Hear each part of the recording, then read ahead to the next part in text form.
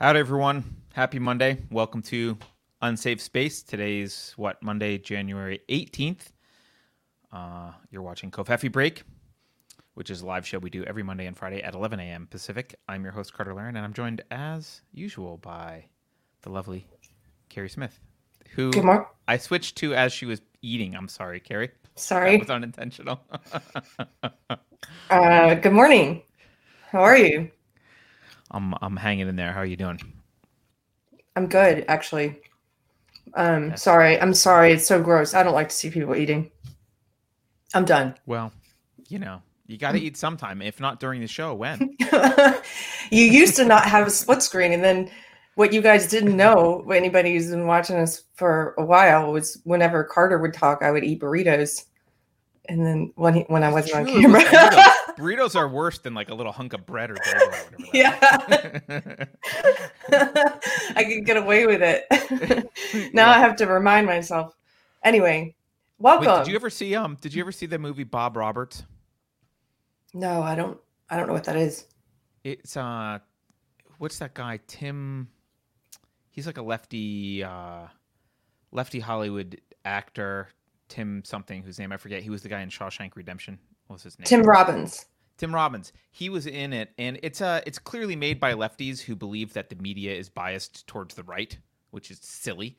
But other than that one political error, it's kind of a funny movie about this. It's this documentary about this sleazy politician who the media helps like get into power. But there's a scene where they show him like at some kind of nice event being all dapper, and they show his opponent like eating a jelly donut with jelly like coming down his So a little smear, a little jelly donut smearing. Yeah. I don't know where I was going with that. No. Well, I've never even heard of that movie. I will check it out.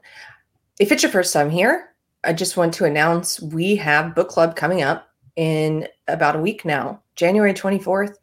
And we're reading Cynical Theories by Helen Pluckrose and James Lindsay. You can go to unsafespace.com on the book club page and you can get a link to buy. If you still want to join us, you have time. And Helen and James are going to be involved in that discussion. That's the first time we're going to have authors come and maybe do, I'm not sure what they're going to do yet, but probably a Q&A of some kind.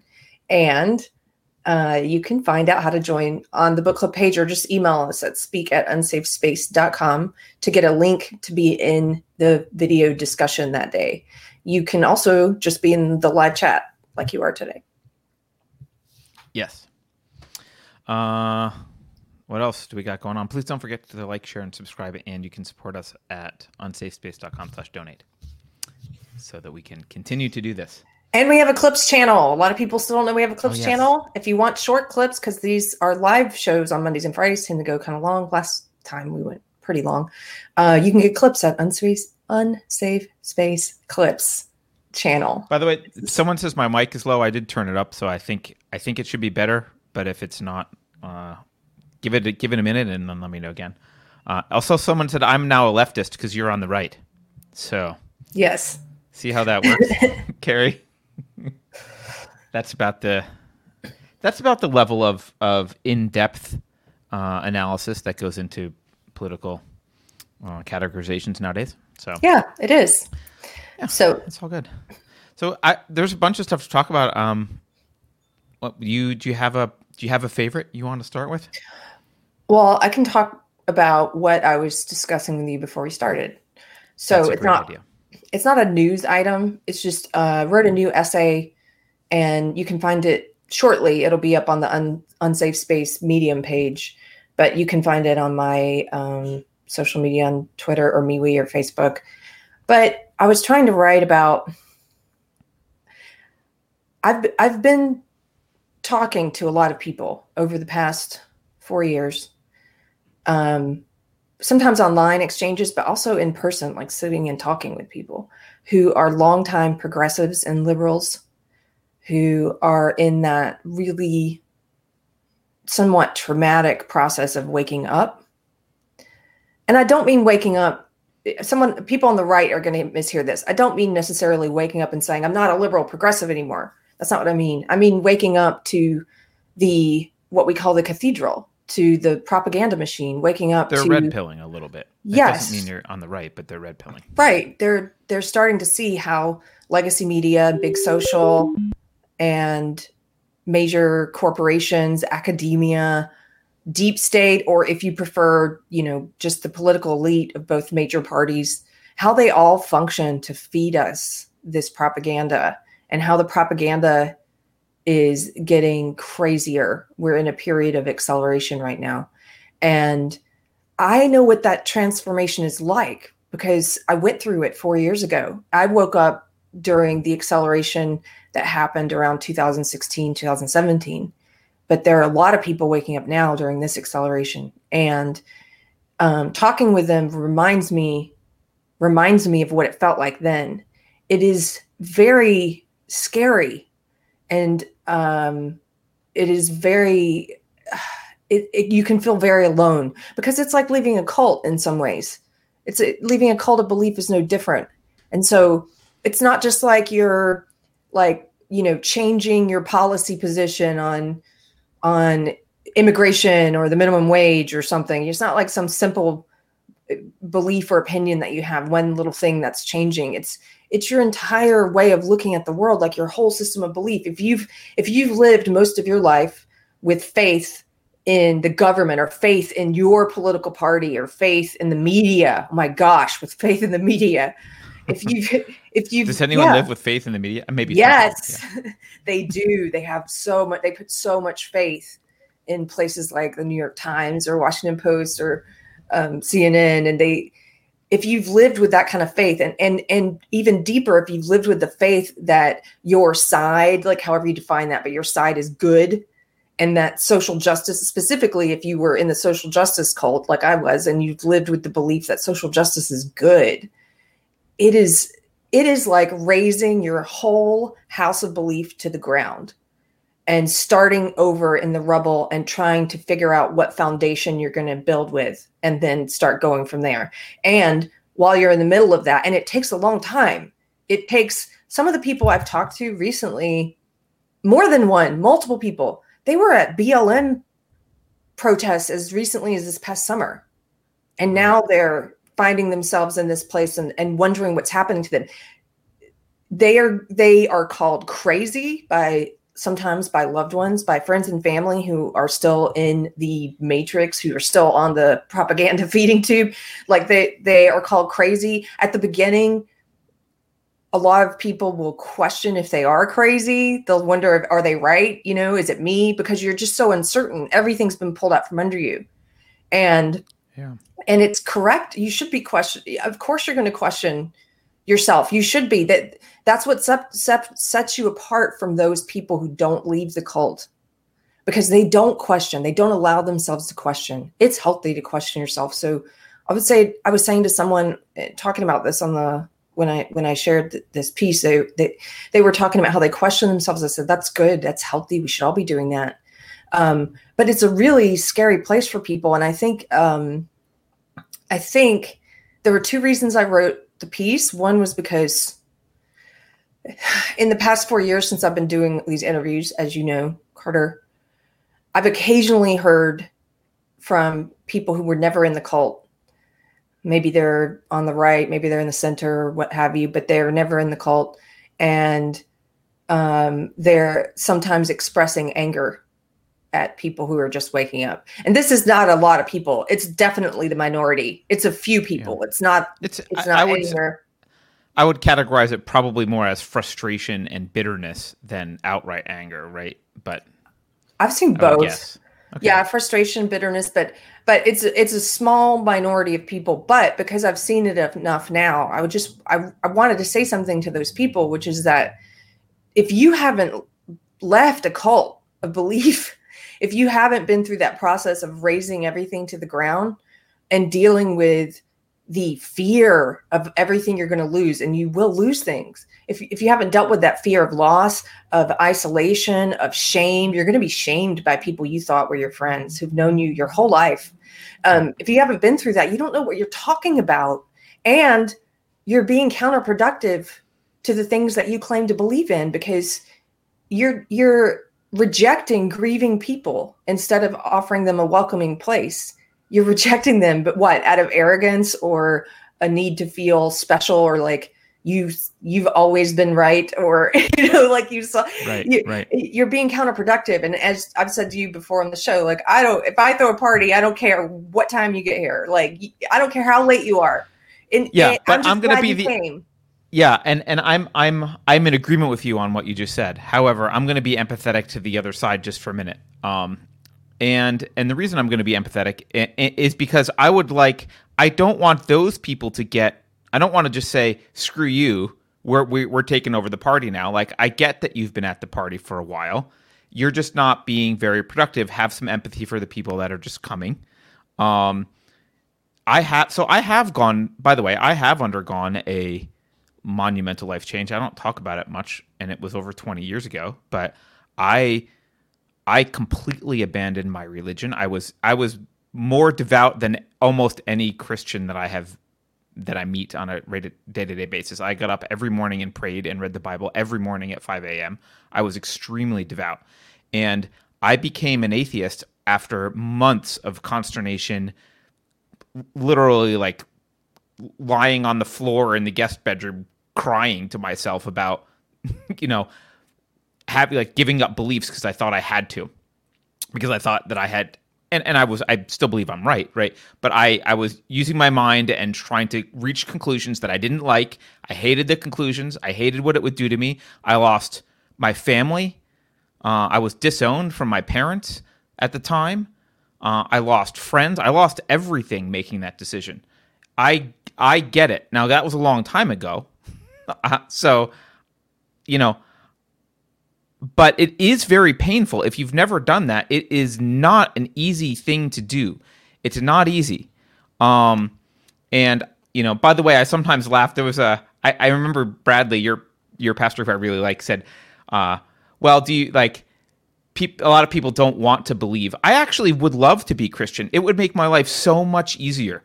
I would be welcomed with open arms from a whole bunch of people in the Christian community. Like, there's a whole bunch of people. Like, my life would be infinitely easier, but I can't because of my intellectual integrity, right? And so that's okay. And, but when people come over, when you've been railing against as I have been railing against the authoritarian state for 20 some odd years, right? And people come over to the party and they're like, oh, this one thing is bad. I will readily admit I'm not perfect. There is a part of me that's like grumbly. That's like, really, where the fuck have you been? I've been struggling for 20 years against this. Like, where the hell have you been while I've been fighting this battle? You were on the wrong side. And there is like a frustration and resentment there. I don't think it's healthy. I don't think it should be indulged. And it's the right thing to do is what you're saying, which is to say, you know what? Here's how I handle it usually. Like, okay, I feel that, but you know what? Better late than never, and I'm really glad that they're here now, and I can be a guide to them to show them what they've been missing at the party for the past 20 years. So, and people who've been there longer can guide me, and like, that's okay. And at the end of the day, you got to get over that. But I do understand that resentment, especially from people who have, there are plenty of people who feel like they've been screaming at the top of their lungs. And I wasn't one of these because I was in another career. I've only been doing this for a couple of years, right? But there have been people who have been actively warning and screaming about this for their entire lives, for decades. And I understand the like frustration when it's like, Jesus guys, like, it takes this much for you to come over. I get it. And I don't think that frustration is unwarranted. I do think it's counterproductive, and you shouldn't act on it. It's counterproductive. For some people, I'm not talking about you. I know. I'm trying to empathize with the people that are doing right. But there are also some people who are not like you, where it comes from just as much a place of closed-mindedness and arrogance and entitlement and resentment as social justice comes from. I've seen that. Sure. And it's like, and to those people, I'd say, I didn't come to your party anyway. You're not in my party. Right. Right. I don't choose to have. I'm not in your party. I don't choose to have resentful, negative buttholes at my party. So, right. And if you are one of those people though who have been around, you can help because often people wake up in little increments. They wake up a little bit and they're like, yes. oh, I recognize this little thing. Yes. This is your opportunity to go welcome them in and say, yeah, you're totally right about that little thing. By the way, have you noticed this little thing and this little thing and this little thing? You can slowly start to draw them out. And swallowing the red pill is a process. It doesn't just happen instantaneously. Right. So that's part of what this is about, is that, just to finish up that little part there, was that it was written for people that I've seen. And again, it's a small minority of people. It's not nearly it's not even half. It's a fraction of people. But for that response, right. I'd say you're never going to be the rock in someone's life. If they start to wake up, they're never going to come to you because you're not going to be a place of shelter. You're going to push them away. So right, they're going to not want to wake up. What kind of perception is that? You're going to be counterproductive. And I would encourage you to grow up yourself and to develop some compassion. And then secondly, I would say to those people who are in that process, it is slow. It is slow. It feels fast sometimes because you can look at where you were 6 months ago and say, who am I now? Like, it's my whole fundamental way of looking at the world has changed. And, it can feel like it happened quickly, but it's a slow process. And when you're in the middle of it, like a lot of the people I've been talking to, they're in the really rocky part of it. And they're in the part of it where, like you said, it's incremental of this whole thing, this transformation in thought. And so, look, they're worried about what they're going to lose and will it be worth it in the end? And they're they're grieving because you're going to lose friends. Yes. People you thought were friends, even some people that you've known your whole life who you thought knew your heart, they are going to turn you into a caricature. They're going to turn you into something you're not. They're going to turn you into a literal, or a living straw man, and then light a match. They're going to say that you're all these things. They're going to call you names: Nazi, alt-right, white supremacist, fascist, troll. They're going to call you all that stuff. And then they're going to set that stuff on fire as if that's you. But sometimes that happens with family. And absolutely. On the other hand, there are people who they're trying to struggle to hold on to those relationships when you're in that rubble and you're trying to rebuild. And sometimes you can. I do know people who've taken this journey of awakening with their loved ones. And sometimes you can find just the right words to help them hear you. But most of the people, if you're especially depending on how isolated you were in your cult of belief, how I was in a very isolated echo chamber. I had really weeded everyone out who didn't agree with social justice. So depending on how much you've isolated yourself in it, you may lose most everyone. But here's what I want to say to those people, because I don't get to correspond with everyone who's feeling this, who watches the show, and I don't get to sit with everyone, is that you are going to make much better friends, and you're going to make friends who are open-minded and friends who are brilliant and wise. And when you're in the process of mourning, you can't see that. You can't even believe that sometimes because you don't even know who those people are yet. You haven't even met them yet. But you're probably told they don't exist and they're all evil. Yeah. And plus anybody knows this. If you're going through a breakup, even though you know you should be breaking up, you can't even imagine what might be in your future because you haven't met that next person or whatever. You have no idea what's coming, but you are going to make better friends. Trust me. And you may lose your job, or you may decide that it's best to leave your job. I left my career. Carter left his. It's okay. Like, you will survive. I make so much less money now than I did when I was in the Matrix. But preach it. But wait, you make money? I sell vegetables now, Carter. But let me tell you something. I don't care. I wouldn't trade. There's no price tag. There's no price tag. I don't care the price. There's no price tag you can put on peace of mind, peace with yourself, joy, like the freedom to think the freedom to think, the freedom to speak, you can't put a price on any of that. And you're going to learn that there are things more important and that more sustaining than the more like ephemeral things that you might be putting all that faith in right now, or that you might be afraid of losing. And by the way, you may not lose those things. Some people don't. But yeah, go ahead. Well, just let me round this out with that. You're going to lose prestige. You're going to lose, you're going to take hits in your social circles. Yes. You are going to have people you used to work with, or friends of yours, or people you went to school with. They're going to say all the things that they are about you. If you criticize their racism and sexism, they're going to say you're racist and sexist. If you criticize, if you point out the fact that they're in a cult, they're going to say that you've now joined a cult. Get ready for that. They will say that. Because that's what cults do. They isolate heretics. They go after people. It's not enough to let you leave the cult. They have to tear you down. And that's going to happen to you. But what will happen is that you will learn not to care so much what people think. If you have a lot of fear right now around that part of it, around the social credit part of it, or what people say, oh my gosh, it's going to be so freeing. You'll care less and less and less what people say.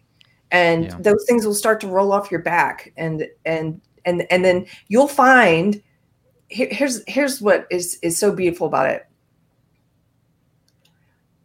When you stop censoring yourself and you don't let the fear control you anymore, and you start trying to speak truth and find truth, you are going to find out who you really are. You're not just going to find out who your real friends are. By the way, some of your friends will stick around, and you'll find out who those people are, and you'll become closer with them, like I became closer with Carter.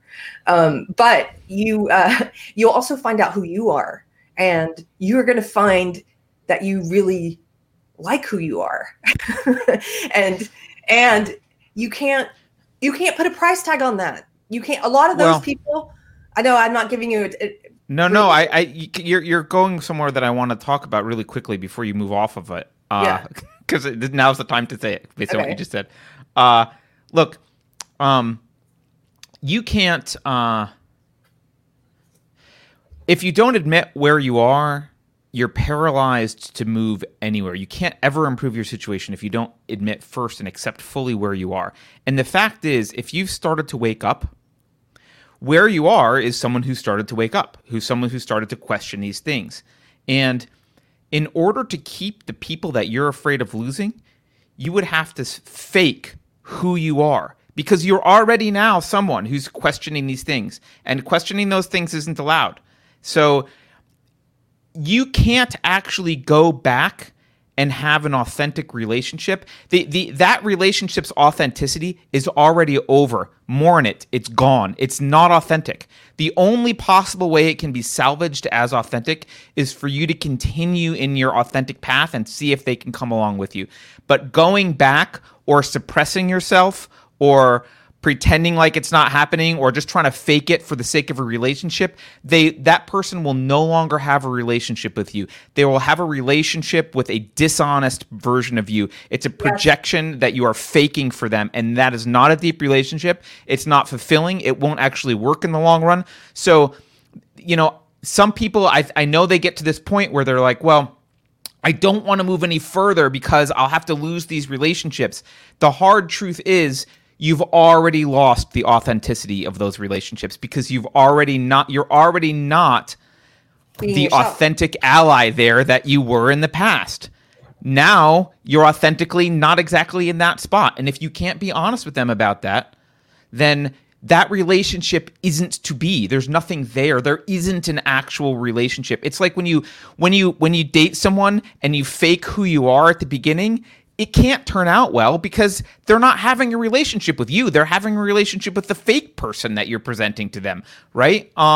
So that's why authenticity matters. You don't get anything out of prolonging the death of those relationships. They're already dead. You just don't know it yet. Or they're not, but you got to be authentic, right? They've already transformed. That's all I wanted to add to and that part. No, that's a great point. And that's why I think, see, a lot to that point about how you will find out who you really are and you'll start to like that person. A lot of people that I know who are still in the cult, who are still on the propaganda feeding tube.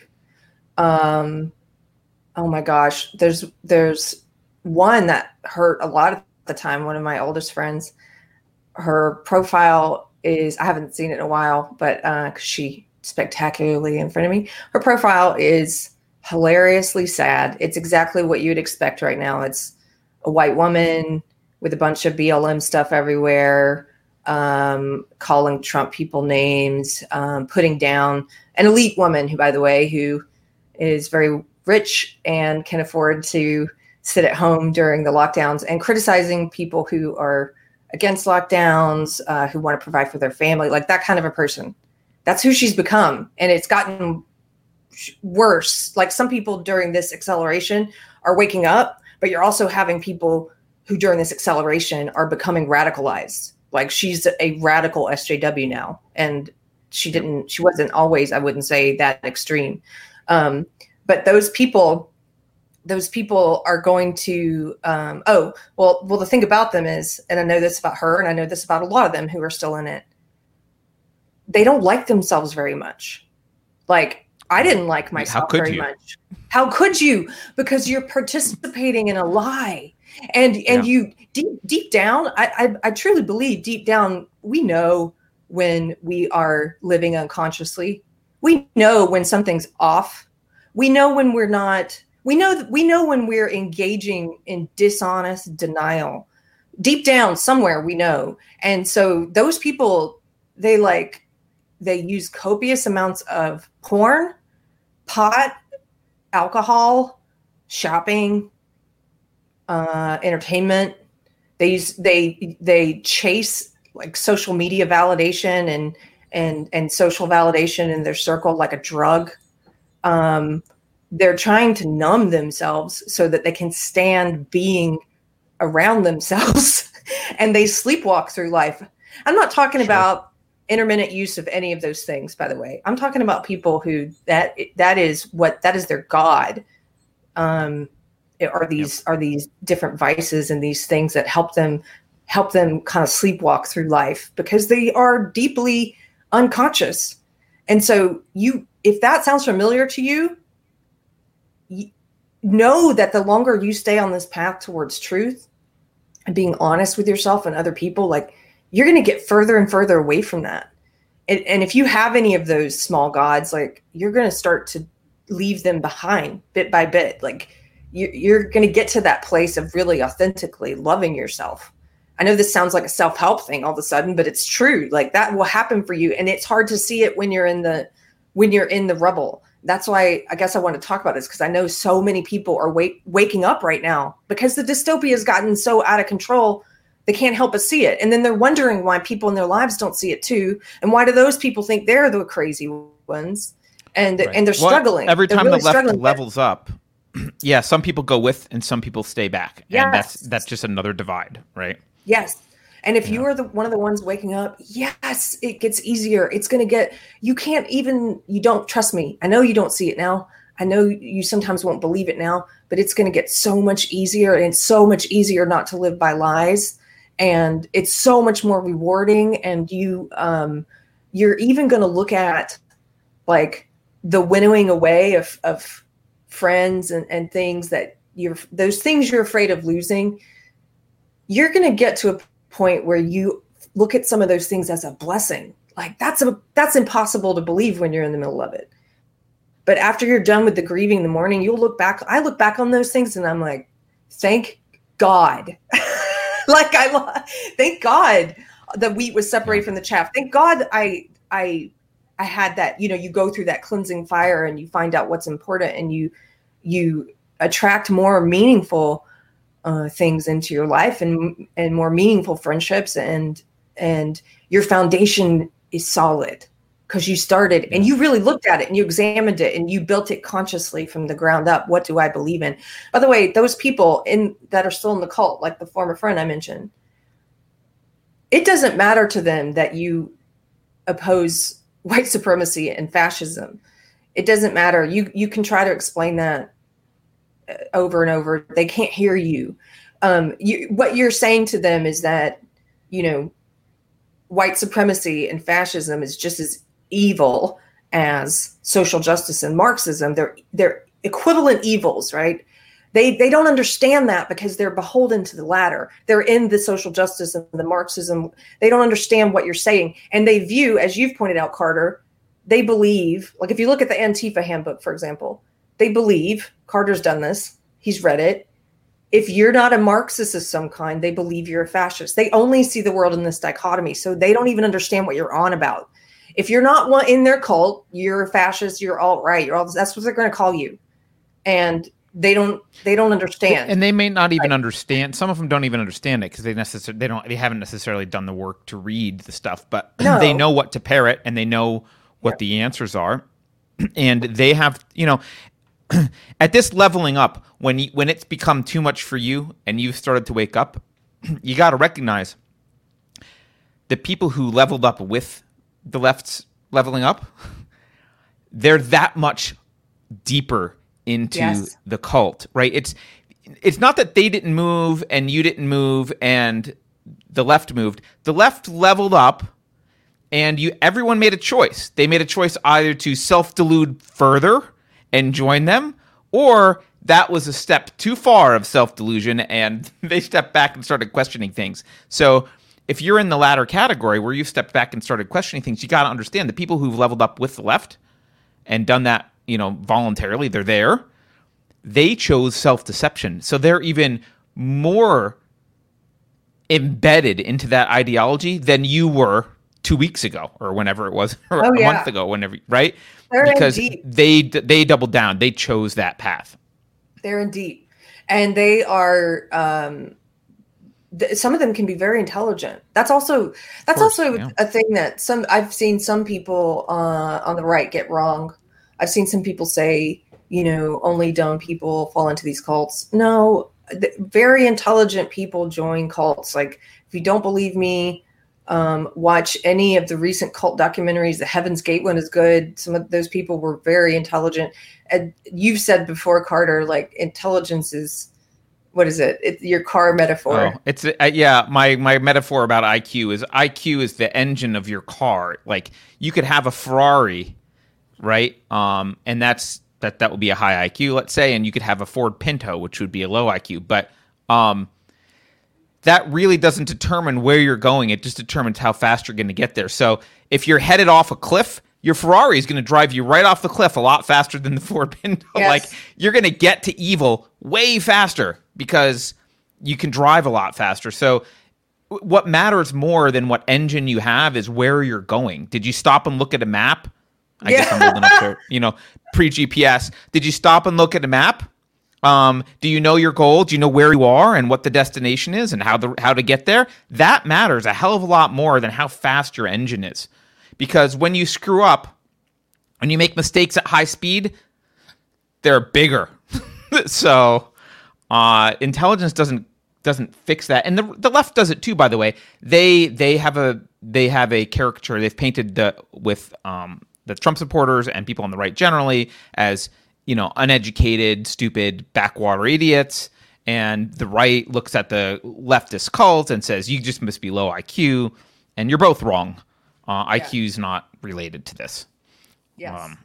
Although education is, because education is indoctrination. So the more years of indoctrination you have as a university, the more likely you are to be a radical leftist, simply because it's more indoctrination. Yeah, isn't that funny? You would think education would be, if you get a real education, if you're blessed with a teacher or a parent who teaches you how to think instead of what to think, then you're going to be inoculated against a lot of this. But most of what people were getting, what I got, was straight up indoctrination. And it doesn't discriminate against IQ. Let's do a couple super chats before we move on. Because that was a good discussion, but we're behind on some stuff. So, all right, I may miss some, but Alex Hausman says, I may have the solution to social media. Please problem search BitChute proposal for Ben. Link in comments. It's 3 minutes. Okay. Good. Kent Chuck says, happy Mondays to hate watchers. You're welcome to disagree. I know. I heard we had people vote us down before we started, which is always my favorite because it solidifies my understanding of how the left operates. Lou Cirillo. Lou, welcome, Lou. Lou gives us $50 and says, I didn't realize my Subscribestar account wasn't working. Call this catch up for a few missed months. Also, Carter, Leah, and I are engaged. Thanks for providing us with some great entertainment for our drive to the mountains. First of all, congratulations. Lou's a friend of mine, obviously. Congratulations to Lou and Leah. That's awesome. I'm very excited. I hope I get invited to your wedding and that masks aren't required because it will be post-COVID. I did not. I noticed that you were not. I'll put you back in the credits. I took you out because I noticed you stopped subscribing, and I was like, well, maybe he just doesn't like what we're saying and doesn't want to be associated with the show, and I don't want to be the one to bring it up. So I'll just let him do his thing, and it's all cool, man. You can go do his thing. But apparently it was a mistake, which, that's awesome too. Makes me feel good. So welcome, Lou. And let's see. I missed this one to put it on the screen, but I can read it. What's it? Bertiferous Rex says, hi, newish watcher, love the show. Carrie, you have a Facebook friend request from Craig R, which is me. If you'd be so kind to. Saw someone do that the other day here. I will find Carrie's you. Getting herself in trouble. I'll make notes. By the way, if I haven't responded to your Facebook friend request, it's because I don't ever look at Facebook. It just means you need to send in more Golden Girls memes. I know, right? Andrew B., y'all ought to do a show on Reverend Jim Jones and the People's Temple, the prototypical woke SJWs. Yeah, that's I've been thinking about that. Okay. My friend Nicole of the Mountain People, who may be in chat today, she gave me a book on Jim Jones and said this very thing. And maybe we can make it part of book club at some point. I know we have a long list now, but that would be a good one because that story is chilling, but also totally appropriate to what's happening today, right? Yeah. Andrew B says, think of the awesome new friends you'll meet in the re-education camps. Yes, right before they're murdered. Adam Coleman says, Carrie, your friend with the BLM shirt reminds me of a quote, I can deal with an honest bigot than a patronizing liberal, which is Shelby Steele. I think there's quote. The word better missing or something. I can better deal with an honest. I don't know. Hermit Thrush says, my best friend exited Facebook with a full TDS Kool-Aid rant on Trump followers, blindsided me, meant no article or video I've sent him in 4 years mattered. Right. Well, Dom says, Carrie, your article is great. Thank you for writing it. Thank you. Awesome. I think that the super chat you have on the screen that's pinned there is from Lewis. Yeah, it is because I can't get to the other ones yet. Oh, okay. No worries. But I can get to the next one. So I'm sorry, Lou, you're going to disappear now. Oh, wait, maybe I can't get to the next one. Let's see. Yes, I can. Maggie Ellis says, you may recall I've struggled because I'm married to someone who has TDS and I felt isolated to the point of multiple meltdowns. He recently understood part of my view are censorship, and I'm grateful. That's awesome. That's awesome. Wedge. That's a starting point. I mean, that's just you have to celebrate. I do remember you, Maggie. I remember your beautiful profile photo there. But yeah, you got to celebrate those little things. If you can get someone to understand just part of what you're saying, and even if they still disagree, but to understand you correctly, I think that's the biggest struggle, is because it's almost like we've been programmed just to like see everything in these binaries, right? And then, like I said, they'll make a caricature of you and not even understand what it is you're saying. And then, create this straw man and set fire to the straw man. It's like, but I'm not those things. I'm not saying those things. Like, hear what I'm saying. Well, the cult does not teach listening skills and comprehension skills. It teaches verbal defense. So there's like Carrie, you've said before, you hear something and your mind immediately like goes to this index table of like what response, like the Terminator, goes through it. The response is "F you, racist." Like blah, blah, blah. Like that's the thing you say. You're not attempting to have an actual conversation, so it can be really difficult because conversation is not the goal. Yeah. Azor gives us $2. Hi, and Azor. doesn't say anything. Keith the Hat Guy says, it helped me to stop using the term friends for social media contacts. Most of my Facebook contacts are not friends. The word is a manipulation trick. Yeah. Well, I mean, in fairness, they might keep it as a manipulation trick now. I think when it started, it was probably intentional. Like, it started in college, right? So maybe they're like, yeah, my friend. But yeah, certainly not now. Friend is like the word love. There's a lot of different meanings for the that's a good one point. word. Mandy says, Putin best president. You agree now. Thank you, Russian bot. It's always nice to have the Russian bot in the show, normally teaching us Russian. She's failing to teach us Russian normally, but at least trying. Carrie, damn, there's so much to talk about. This isn't even totally unrelated to the stuff you were talking about before, but okay. I'm trying to figure out how I want to present this. Okay, I have the word behind me. I have the word strong behind me for a reason. I'm going to paraphrase that thing. I know you've said it before, Carrie. Other people have said it. I forget where it comes from, but it's the quote that is, strong men create good times create weak men create what? Hard times create strong men. Something like that. I'm paraphrasing. And I really think we are entering hard times here.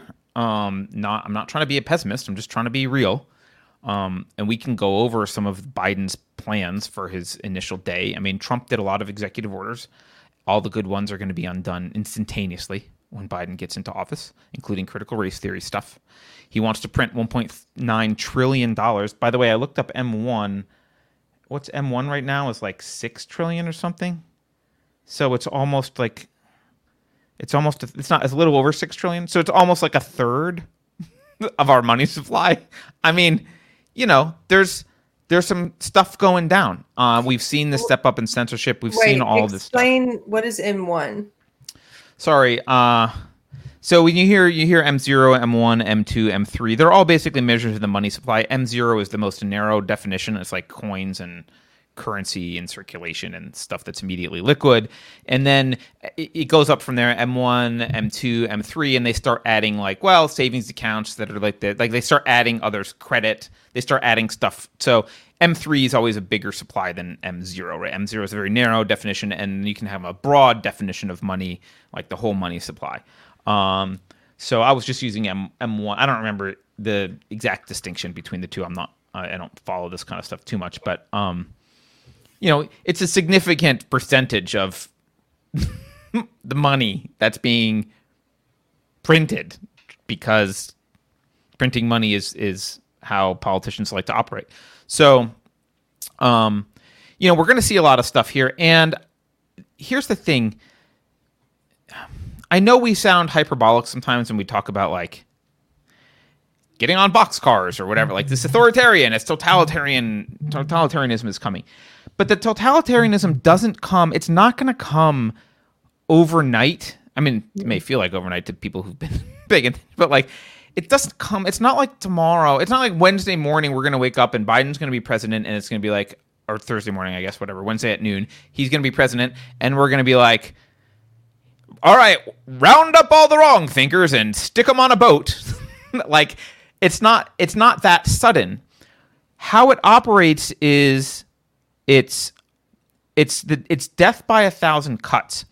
And the reason I was thinking about this, I was talking to a friend of mine yesterday about this a little bit. Our vulnerability is our intellectual weakness. Many of us, look, we all have issues. I'm not, excluding myself from the issues, but and when I say intellectual weakness, I'm not talking about IQ. I'm talking about really philosophy, but I'm talking about an integrated belief system where your metaphysics and your epistemology and your ethics and your politics are integrated. And that is actually rare. I know there's some people in chat who are pretty integrated. They've spent their time consciously integrating things. But most people, I think, are very disjointed. So their stance on minimum wage is unrelated to their stance on censorship on the internet, which is unrelated to their stance on war, which is unrelated to their stance on whether abortion is good, which is unrelated to the stance on, like, everything's disconnected. And so someone comes along with a proposal. Hey, should we be in the Paris Climate Accord, or how about we limit emissions of blah, blah, blah, or what if we do X, Y, Z? And every new problem is a conundrum for them, because, at least intellectually, because sometimes they have a feeling for what they think it should be, but their answer may be completely contradictory to other stuff, because you're not operating off of a set of principles. And one thing that religion has historic... Go ahead. Can I jump in there for a second? Yeah. You're also talking about maybe when there's a new problem or you're talking about the people who set the opinion of the tribe. Most of the tribe doesn't even consider the new problem. They just wait to get their marching orders. Most of the tribe is just like, what do we think about the Paris Climate Accord? Oh, here's 100 articles in the media telling me what I think about it. Right. But what I'm saying is if we're going to get through hard times, we need to be strong, which means we can't be those people. Right. All of us need to be intellectually integrated. And the reason for integration here, just to be clear, and if you do not believe in an objective reality, then you don't have to listen to what I'm saying. I'm not going to make an argument about objective reality. You can decide that gravity doesn't exist and behave accordingly and see how your life goes.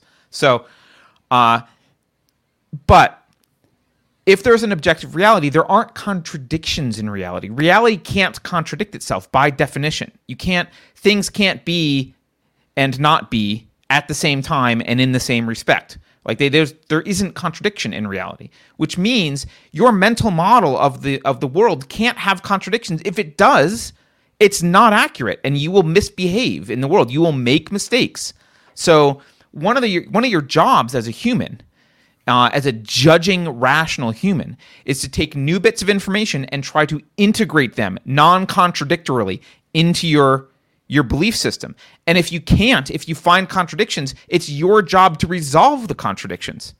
And one thing that can help is understanding that knowledge is hierarchical. So there are principles that you can follow once you understand why those principles are in place for you and what they mean and how they apply, and then you can apply those principles. But having an integrated philosophy, having a philosophy that's not contradictory to reality and doesn't have self-contradictions as well, is kind of like a superpower against a lot of little paper cuts that the left will throw at you in order to march slowly towards the totalitarianism that they want. And in order to stand up against those, what they're going to try and do is pick people off. They're going to get some people on one issue and some people on another issue and try and incrementally adjust this thing here and adjust that thing there. And the only way to really resist that as a group of liberty-minded people is to be, each one of us, intellectually strong enough to understand, no, that thing is wrong and I know why it's wrong. I know I can assimilate it, integrate the knowledge, and have a conclusion about this that's irrespective of what Ben Shapiro has written or what Joe Biden has said or what Carter's saying or what Kerry's saying. It doesn't matter.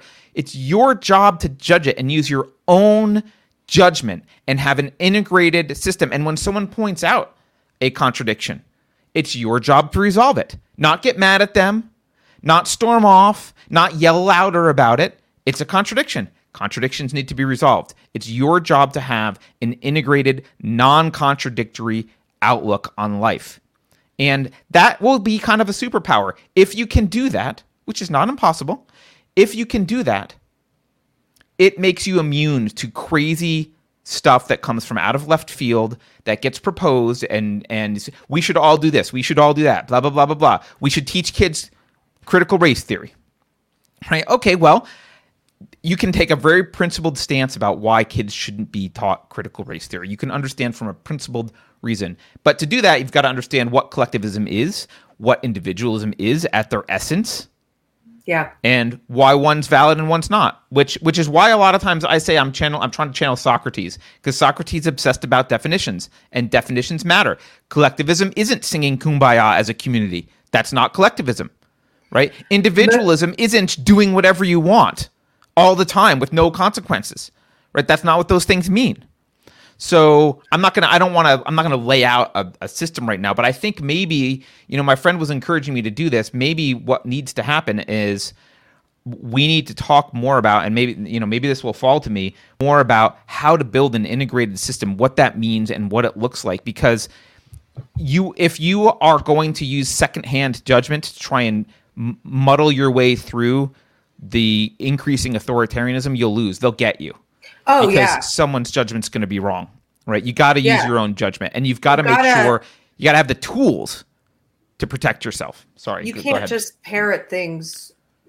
You can't just parrot. You've left, and if you're someone who left wokeism or whatever, like you've left a cult that teaches you how to parrot. You can't then just bring that over here and be like, I'm just going to parrot people again. Like you have to know, like you said, have an understanding of what these things mean, be able to define collectivism and individualism on your own, in your own words, Right. and like really understand it. And most people don't, especially the masses and the people who are in the cult, they can't do that. This is not a super Right. chat. I just saw it, but Rib Rocket in the chat said the big problem with wokies is that they've never examined or defended the principles that have made our modern civilization. Most of us take all this for granted. You're right. They have not. They can't define what a right is. They can't define what authoritarianism is. Most of them can't even define fascism, even though they use that word all the time. That's right. They can't define Marxism, even though they preach it.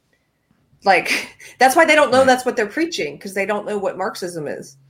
No, in fact, and they've been told that, you're ridiculous for saying the word. Yeah. Anyone who says it's Marxist is ridiculous, and you can dismiss them out of hand. And I want to point out something else. Someone else in chat says, well, the problem with humans is that for every rule, there's always exceptions. I'm not talking about rules.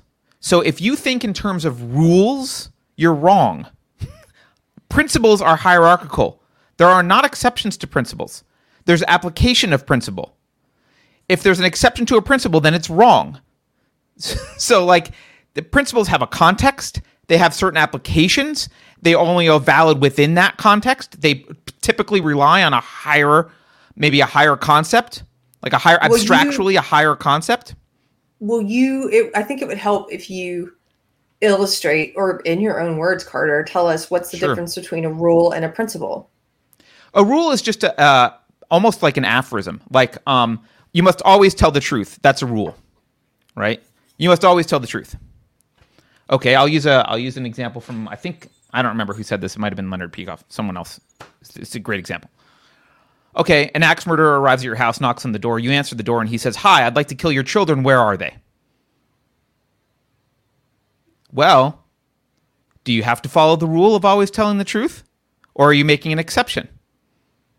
Well, if you live life by rules, you view that as an exception. If you live life by principles, you understand that the nature of a lie is the attempt to gain a value through deception. And self-defense is not gaining a value. So deception's perfectly acceptable if someone's initiated the use of force and threatened it against you. It's not a lie. You don't have to say, go down the hall, it's your second door on the left. You can lie. You can lie because you can be dishonest, because what makes dishonesty bad is the attempt to gain a value through deception. So right? you gave an example of a rule. I'm trying to make this more simple. You gave an example of a rule. Always tell the truth. What's an example of a principle? What is a principle? Well, the principle would be the principal way of looking at that thing is to understand, okay, why is that even a general rule? What is a lie? We're back to definitions. Like, what do we mean by a lie? Right? What do we mean by it? It's not just saying something. It's the attempt to gain a value through deception. Why? That's related to faking reality, right? So, like, if you're trying to fake reality or force someone else to fake reality, that then can tie to ethics and trying to fake what's actually true about reality, right? So there's an ethical argument there that stems from higher abstractions and then filters down through don't attempt to gain values through deception with other humans. Okay, like, that makes sense. But when the guy knocks on your door, if you're operating through a principle and you understand that principle, this is why I don't normally lie to people. And he says, I want to kill the kids. I've got my axe. Where are they? You don't feel any sort of like, well, I guess I'm going to have to lie. You know damn well the purpose of not deceiving and that he's initiated the use of force. You have no obligation to not deceive him. There's no conflict there. There's no contradiction in your rule. There's no rule breaking. There's no exception. Your behavior does not have to comport with a blanket rule. Rules are often just taken out of context and thrown around like these easy to remember things, right? Don't ever blah. Don't ever kill anyone. Would you say that most rules are derived from principles, but they can be divorced from them? Or people often rules are derived from legitimate principles in common circumstances. And then there are exceptions, obviously, to common circumstance. So people then say, well, there's exceptions to these rules. But the rules aren't the starting point. The rules are a distillation that mostly work because of some principle upon which they're built. So the don't lie one is an example, right? Or the don't kill. Mostly you shouldn't kill. But if someone is holding your, loved one at gunpoint and you have an opportunity to take him out, killing's totally fine, right? So there are... rules are generally just kind of dumbed down versions of principles that would apply in most circumstances. And I'm not talking about figuring out rules because look, everyone's got different sets of rules and aphorisms. We're in a world full of pragmatism where if people just throw out little quippy, cute little aphorisms or, nice little quips about always do this, blah, blah, blah, blah, never do that. Blah, blah, blah. Like, those contradict each other millions of times over in lots of situations. You can't possibly swim around that. And if your answer is, well, sometimes there's an exception, then you're not really answering anything. You don't have any system worked out. You've reduced your entire viewpoint to pick and choose whatever you feel like, because there's always an aphorism that will give you what you need to, will justify what you want to do or what you feel like doing. So you're not living by any system at that point. You're just living by your gut. All right, you're just living by what you feel like doing, and you can yank any quote from any famous person to justify it at any given time. That's not living morally at all. So, you know what side your biscuit's buttered on? I'm kidding. I'm sorry, that was an aphorism joke. Never mind. Yes, I'm just trying to figure out how it applies. You're looking to see who's got the butter. I don't know. And look, and often things are more complex, right? People like. And often things are thrown at you in false dichotomies. Should we wear masks or not? That's not even a question. That's not even a valid question. Should we wear masks or not? Who's we? Who's we? What are you talking about? That's not even a question. That's not even a valid question. No person with their philosophical head screwed on straight says, should we wear masks or not? That's not a question, right? What does should mean in this? Do you mean the government force? Who's we? What are you talking about? Right? Should you wear a mask in a particular situation? Maybe. It's up to you, right? It depends on your value set, your risk tolerance, your condition, where you're going, what the risk exposure is. Like, yeah. So most things are pretty. Often things are complex, right? And that's just the messy nature of life. But they're going to get us with this stuff. They're going to get us with... They're going to get a lot of us, well-meaning people who haven't bothered to try and build their own integrated philosophy, their own non-contradictory viewpoint on the world. And they're going to throw things out like, well, shouldn't we do this? Shouldn't we help people do that? Shouldn't this exist? Shouldn't that? What about this? We should do this thing.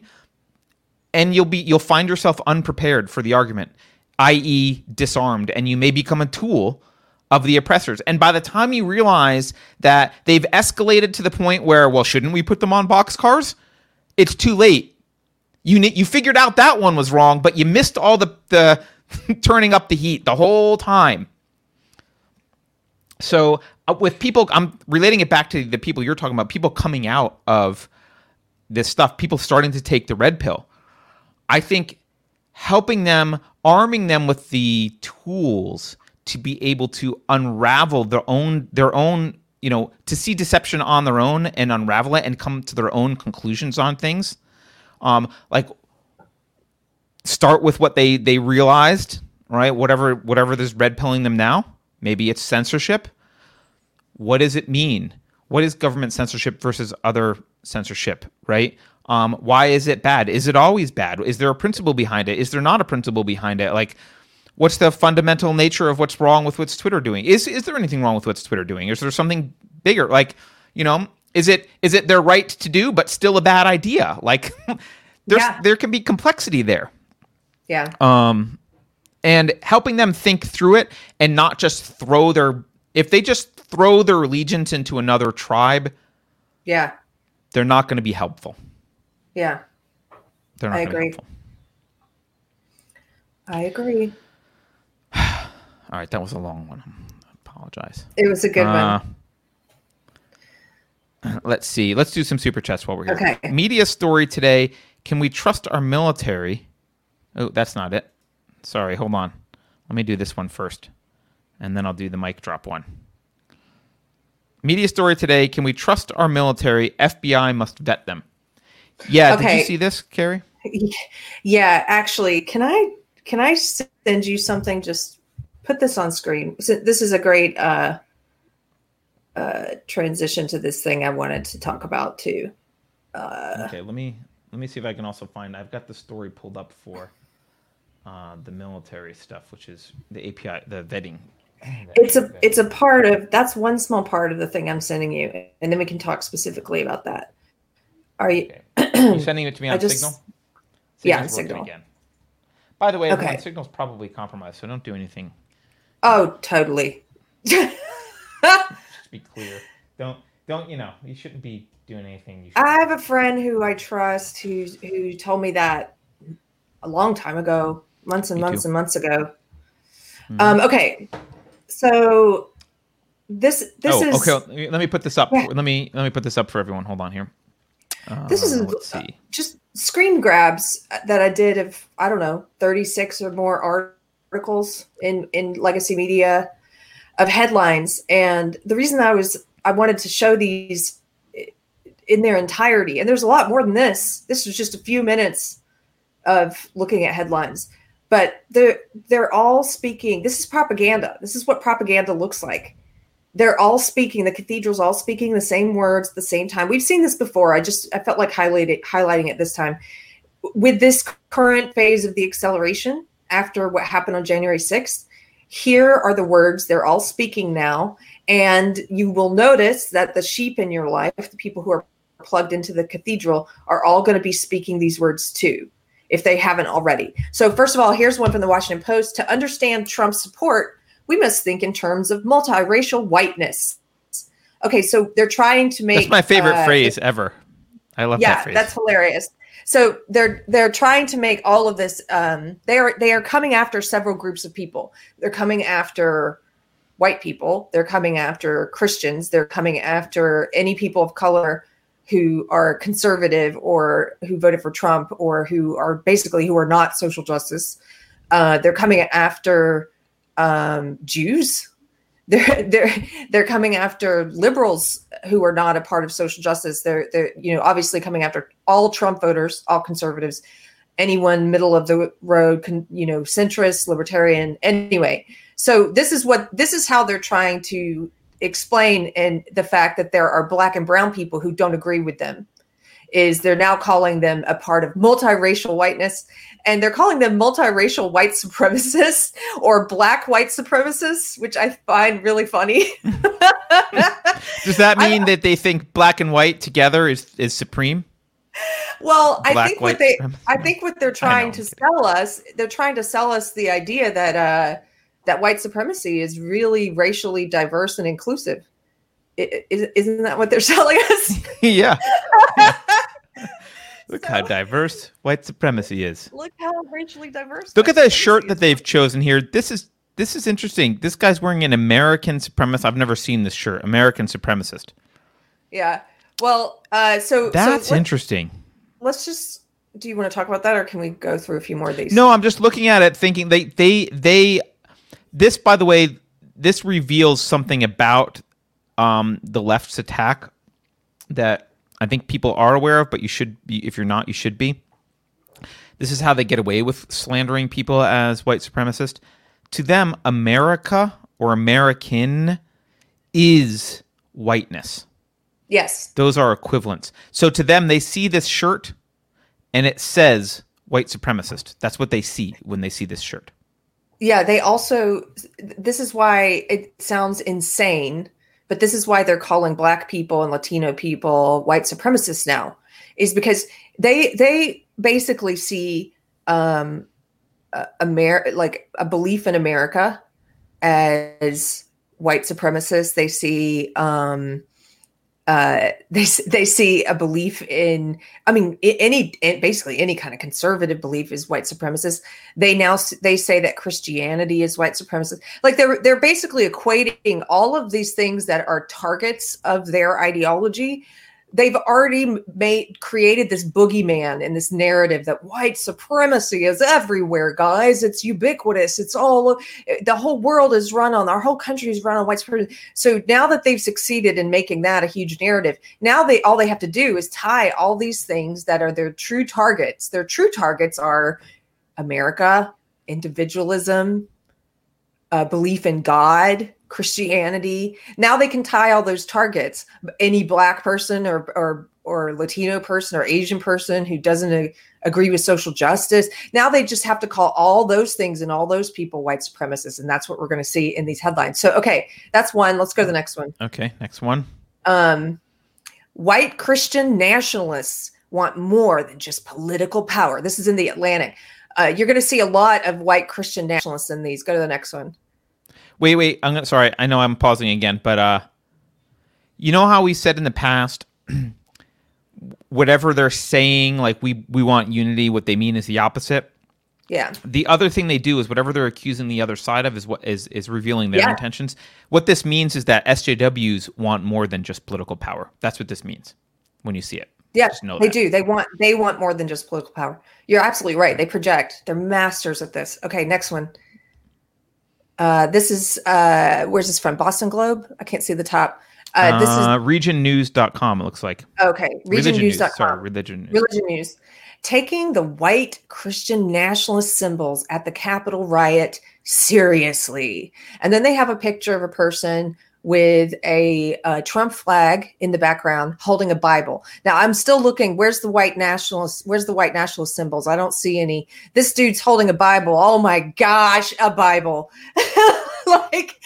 Well, keep in mind what they've done. They've painted the entire riot as A, an insurrection, as B, and B as white nationalist insurrection. So now that they've painted it that color, now anything that anyone brings to it is now associated with white supremacy. So here's a Bible. So if it wasn't associated with white supremacy before, now it is by virtue of the fact that it's there, right? It's a Bible. Okay. Now moving on. Okay, this is the Atlantic again. A Christian insurrection. That's the headline. And then they have a big picture of a cross from the protest. A Christian insurrection. Okay, moving on. There's a lot. Go to the next. If you go down to the next tweet, it's like a tweet thread. You can see the next four. Okay, here's one from the Washington Post. Trump's mob at the Capitol was following an old white supremacist playbook. Okay, now remember, Washington Post specifically, I don't know if you guys remember, but back in October, the Associated Press sent out guidelines to all reporters in the style book and told them not to refer to the BLM and Antifa riots as riots. They were told, reporters were told to refer to them as protests. Okay, the opposite and not to use the word mob.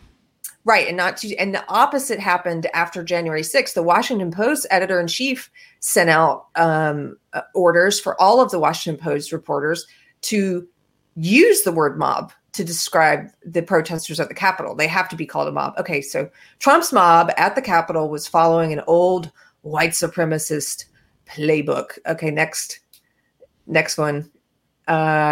Washington Post again. The seditionists made clear what their attack was about. Dun, dun, dun. White supremacy. There it is again. Next one. I'm going to go through these real fast. I just want you to see the number of them. Here's the Washington Post again. The state leaders say volatile mix of far right, white supremacist groups could challenge law enforcement.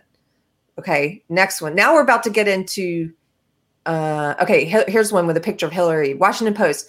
Hillary Clinton says Trump should be impeached, but that alone won't remove white supremacy from America.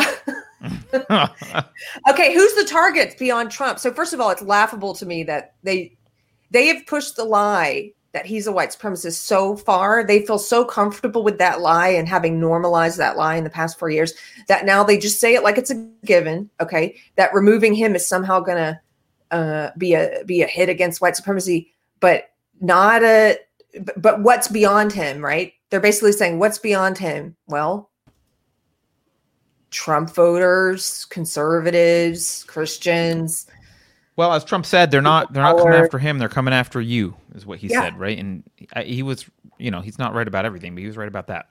Yeah, yeah, they really are. Well, can we? I wasn't. Before we talk about something, I really just want to hit on a few more of those because there's also more? Yes, if you go back to that thread, there's like 30 of them. We don't have to do all of them. Yeah, you kept going on the thread. All right. Yeah, because some people, they don't see it until they see the entirety of it. They're like, oh, this is just one or two headlines. No.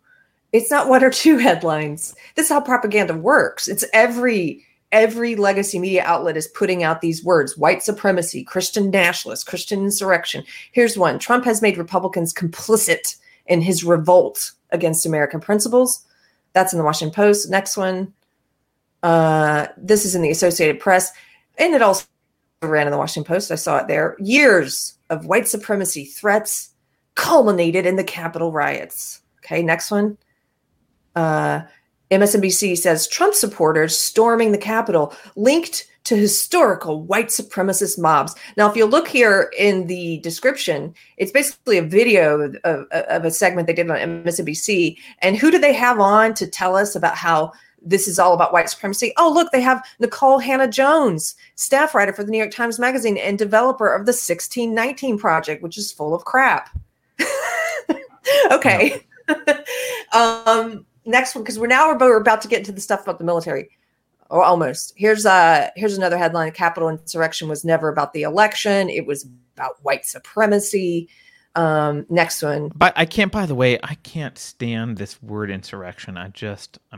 Every time I see it, I just have to complain about it. But okay. Okay, here's where they start. Now they're linking the military and the police to this catch-all word, white supremacy, right? Here's the Daily Beast headline: White supremacy is threatening our military from within. Next one. Well, that's another one. Says this is St. Louis Post Dispatch. White supremacist images culminate at Capitol riot. Next one. The Atlantic. Joe Biden's looming war on white supremacy. Okay, they're telling us we're about to be in a war.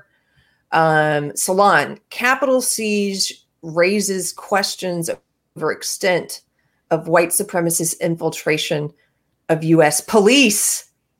Okay, so now they're saying the white supremacists have infiltrated our police. Here we go. This is USA Today. Congress demands investigation into white supremacists in the military after Capitol riots. Okay, that's USA Today. Next one, Capitol attack. This is the New York Times. Or is it? No, this is Center for Public Integrity, this one says. Okay, Capitol attack underscores white supremacist infiltration of police and military. That's the headline. This is just a funny Lady Gaga one. Entertainment Today. Lady Gaga encourages her fans to unlearn white supremacy in her award acceptance speech. I thought this one was funny because, first of all, Lady Gaga, why are all of your fans white supremacists? That's really freaking weird. I don't know a lot of singers whose fans are white supremacists. And secondly, I know what she really means by that. What she really means is it's begging the question. She's saying that all of us have learned white supremacy, so therefore we need to unlearn it. She's got a presupposition in the question itself, or in the thing itself. It's like you have to unlearn it. Well, what does that mean? It means you have to accept that you have learned it in the first place. Okay, next one. because you'll see it from cultural figures like that too. You're going to see it from a ton of different Lady Gagas. KXAN says, abolish Confederate Heroes Day. Texas lawmaker introduces bill after white supremacist U.S. Capitol riots. So they're going to use this narrative now that all the protesters there were white supremacists, which is a lie, an outright bald-faced lie. They're going to use that to push other local things. And there's more. There's probably 10 more in that thread. There's which one is that? Boston Globe?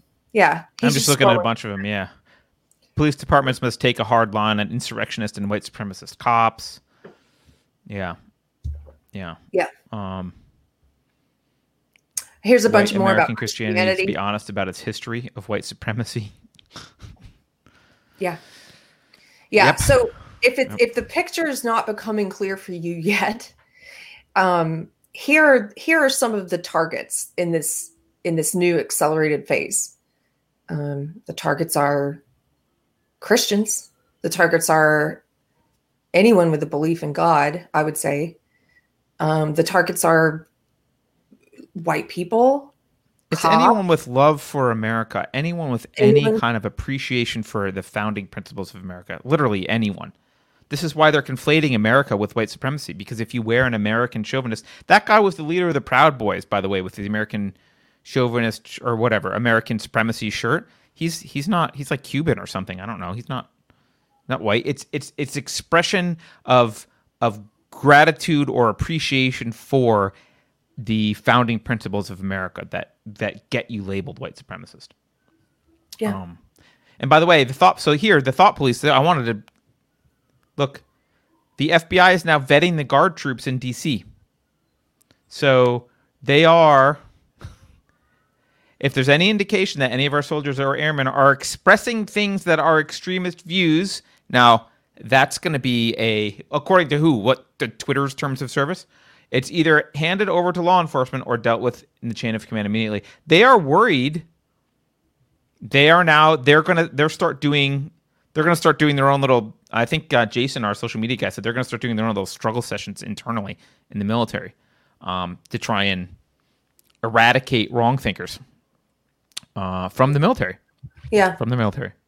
Their category of, as we talked about earlier in this show, they call anyone who is not speaking the words and the lies of the social justice cult, they call them white supremacists. So the target is millions and millions of us. Yep. They do want to look again. Their projections. They're talking about how this was an attempted soft coup. Trump was trying to overturn the results of a democratically elected president or a democratic election. This is what they did in 2016. They are describing their own behavior. What happened in D.C. was a riot. It was wrong. Like, I am not saying, trespassing on the Capitol building, destroying things and injuring some people was good. It was a riot. I'm willing to say it was a riot. It was not an insurrection. It was not sedition. They were not seriously trying to take over control of the United States government. No. Through an impromptu crowd armed with what? Like a couple knives? And I don't think they didn't shoot anyone. They didn't do anything. It also was not representative of the protests. Most of the people there, overwhelming majority of the people there, did not go inside the Capitol and did not participate in the riot. They were there for a protest, which is fine. And they still try and they're trying to ignore that. They're trying and they've gone beyond just indicting anyone who was even there at the protests. They're now indicting. I saw Don Lemon. We talked about this. Don Lemon and Chris Cuomo indicting anyone who voted for Trump is a white supremacist. Right. Don Lemon says. Right. But you can see when they get in. You watch the videos of people that get in the Capitol building. most of them are kind of milling around like, well, we're in here now, what do we do? This is not like a coordinated, we're going to go take down the federal government, blah blah. Like this is not an insurrection by any means. The reason they need to use the word insurrection is because they need to justify everything else that they want to do, that they're about to do. Yeah. Which, by the way, have you seen some of the crap that they're doing now? Oh gosh, yeah. What are you gonna show me first? Well, first of all, there are, I think, about 25,000 National Guard troops in D.C. for the inauguration. 25,000. Yep. Now, to put that in perspective, as of mid-December, there were 4,000 troops in Afghanistan, and there's going to be a drawdown goal of 2,500 by mid-January. So a tenth of the troops in Afghanistan. By the way, I don't think there should be troops in Afghanistan. I'm just, just talking about it, right? So a tenth of the troops in Afghanistan, 3,000 troops in Iraq, 500 in Syria. So these places where I guess it's so important that we go intervene because there's all this terrorism and blah, blah, blah going on, which, obviously I don't support, but they don't add up to the number of troops they're putting in D.C. For Inauguration Day. It's pretty crazy. And if you look at, here, let's just look at some pictures. The pictures are worth 1,000 words, right? Okay. Let's just take a look. This is what they've done. They've got this fence and razor wire. This is razor wire. They've cut off Independence Ave. They've cut off Pennsylvania Ave, obviously, but they've cut off Independence Ave. They've got, look at this. This is Independence Avenue. By the way, this looks like an authoritarian capital. Like this looks like this looks like the things of this is the backdrop of darkness, like right. You expect to see the Reichstag or whatever over here, right? Okay, they're just putting some more barriers down, some of the people hanging out, more fences, more barriers. More fences, more troops, all this stuff, all these barriers constructed. They've constructed walls that are hard to scale. There's the razor wire. You know what this razor wire screams to me? Unity. Okay. Yes. Well, Carrie, they made it. It's loving razor wire because they put roses here. I see. See, okay. It's loving razor wire. There's some militarized stuff going on. Some more fences. Our Jason, one of our social media guys, he took this picture yesterday in DC. Like, this is how they're blocking off streets. Look at the amount of barriers. God, I mean, I don't know if they expect people to roll in with tanks or what the hell they're trying to stop. They've boarded up things everywhere. You can see some here. He took a bunch of pictures of just boarded up everything in DC. So all this stuff plus 25,000 troops just so Joe Biden can have a virtual inauguration. Which by the way, I think Lady Gaga's involved in, right? Hold on, let's look at this. Yeah, here we go. Gross. Here we go. Just so you know where her bread is buttered, as someone made that rule earlier. Lady Gaga and Jennifer Lopez will both perform at the inauguration. Gaga will sing the national anthem, and Lopez, I'll give a musical performance. And then, just in case we didn't know where Hollywood stood, Tom Hanks will give a 90-minute primetime TV special celebrating Biden's inauguration. Justin Timberlake, Foo Fighters, John Legend, Bruce Springsteen, John Bon Jovi, Demi Lovato, and Ant Clemens. Because it's all very important to know that the leftist Hollywood elite are satisfied with our choice. Or maybe it wasn't our choice, but they're satisfied regardless. It doesn't matter. Or a lack thereof. Maybe. That's pretty funny. Yeah. Okay. So do you remember back, way back in the olden times of January 2017, when there was violence all across DC during Trump's inauguration committed by Antifa?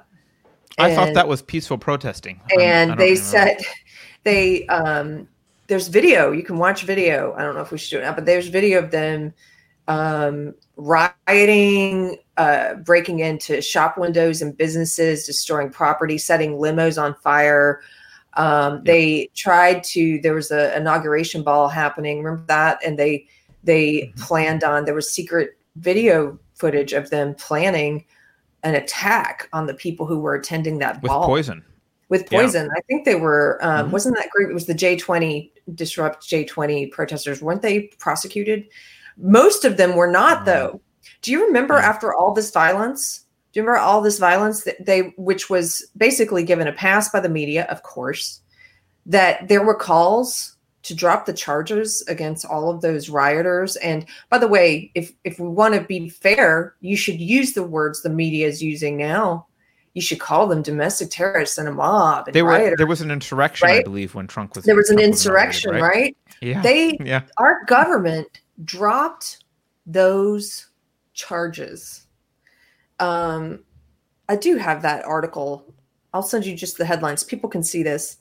Actually, I saw, it was my preacher who shared this recently. And it was like, oh yeah, remember in the way back time of 2017?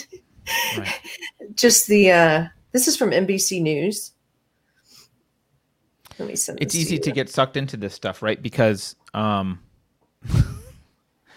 they are so brazenly hypocritical. Yeah. Because again, we've talked about why, so we don't need to go into it. But they don't care about the truth. They don't care. They care about manipulating you. So don't fall for this crap, right? It's this is brazen manipulation. This is propaganda. This is what propagandists do. So, okay, let's take a look at your government drops charges against all inauguration protesters. Oh, inauguration protesters. Oh, they're protesters. They're not a mob, Carter. I'm sure Wednesday, if there's anything does happen, they will call them inauguration protesters and argue that they should drop charges. Oh, I get it. And do you remember that Disrupt J20 on their website? On their website, they said the purpose of all of their coordinated protests, rioting, that the purpose was they wanted to make it so unsafe in DC that they forced Trump to be inaugurated behind closed doors like the authoritarian he is, they said.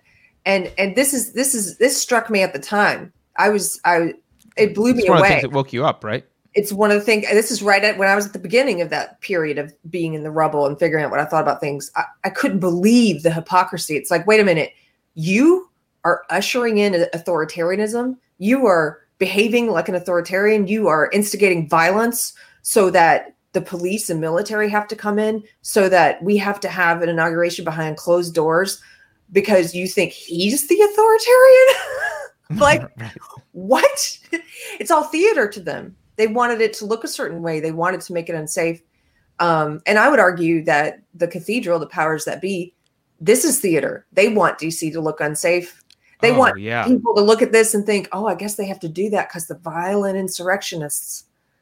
Yeah. Well, I mean, look at how I know it wasn't the majority of people that went to the Capitol on the 6th were not violent. I know that most of them were just there, right? And some people stormed the Capitol building. Mm-hmm. Those people that stormed the Capitol building, look what they've accomplished for the left. Yeah. Oh my gosh. I mean, I don't think Antifa could have been any more effective. No. I mean, they completely gave all the reason needed to accelerate things. They threw gasoline. Well, they can start. Look what they've done just in the last week, right? They've basically militarized DC. Mm-hmm. They have decided that they need to now do purity tests for American military so now they can justify that. I'm sure that gun bans and other stuff will happen. It interrupted the congressional proceedings for the electoral college certification, so that never actually went anywhere. Never got to have the discussion. Not that it was going to go anywhere anyway, but certainly undermined that and turned people against them. And so now no one is even talking about whether there was legitimacy or not. It doesn't matter because there was a, quote, insurrection. They changed the whole story. Yep. Trump is getting impeached, possibly a second time. Well, he is impeached a second time, but He may actually get convicted this time. By the way, the reason they're running to convict him, in case you're confused about it, is it's not clear. Legal theory is not clear on this from what I can tell. I'm not a lawyer, but there are some people who believe that the proceedings can continue after he's out of office, and if he is impeached after he's out of office, he won't be allowed to run again if he were to run again. That's why they're doing that. Reason. So, I mean, look at all this stuff that has happened, right? He's going to, they are going to use they've used it to, I mean, look at the headlines Carrie just shared. They've used it to really foist this white supremacy narrative on us and really scare people about, oh my God, this is what's going on. There's all these white supremacists, blah, blah, blah, which will be used. That will be fodder for Biden pushing critical race theory. My guess is not only will he rescind Trump's executive order with respect to CRT, and I think he's going to do that immediately. I won't be surprised if he issues another one at some point that says you have to do critical race theory training. You have to.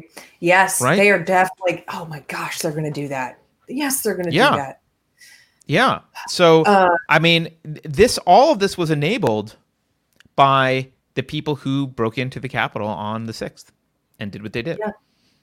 Yeah. And I don't want to completely blame them because obviously they were the spark that caused the reaction, right? But it's exactly the action the left wanted. The left needed something to react to that was visceral, they could take pictures of, they could get normies riled up, and that's what they got. I do blame them. However, I'm saying not completely. Right, but I understand that feeling of hopelessness, and it's almost like when it's Martin Luther King Day today, when that quote that he has that a lot of leftists take out of context on purpose. They try to say he was in support of violence. He was not. When he said that a riot is the voice of the unheard, he was trying to explain riots. He was not saying, and therefore we should riot. He was trying to explain why they happen. And in that way, I understand why it happened, why people ran in there. I don't support it. I want to share this funny, I'm probably going to butcher it, but this friend of mine was saying that it's sort of like, they've been trying to push this narrative for 4 years now. And they were pushing it during the 2016 election. This is a big part of what woke me up, actually, was because I believed the narrative. All I did was read all these, we just saw this propaganda. I was thoroughly plugged into the propaganda machine. Everything that came down that pipeline, I ate all that crap. And it was constantly telling me that Trump supporters were violent, that they were fascists, that there were people being injured at Trump rallies. And I didn't investigate further. I just imbibed all that garbage. And it wasn't until I went down the rabbit hole on YouTube of watching actual video footage of leftists being the ones engaged in violence and attacking Trump supporters at their own rallies and physically assaulting people and bloodying people and mobbing people at Trump rallies, that I started to wake up, because I had believed the exact opposite. And I'm like, how is this? This is the exact, like you said, it's projection. All the media was telling me was what they were doing, was what the left, my side, was doing. And they were trying to say that's what Trump supporters are doing. So I had this friend who's like, anyway, for 4 years now, they've been continuing that narrative. They've been telling us Trump supporters are violent. Trump supporters riot. We're so afraid what happens if Trump loses. There's going to be mass riots. And really, like there have been for 4 years. You guys started rioting in 2016. As soon as you lost, you've been rioting for 4 years. You kicked it into overdrive this past year during the summer of BLM as an excuse. Like you guys have been rioting and violent, and everything you try to accuse those Trump people of, I saw through that. Like you were lying. And so then they get this thing. They wanted this so bad. They wanted footage. And so these clowns go into the Capitol. Now they have this footage that they're blowing out of proportion and calling it an insurrection, all this stuff.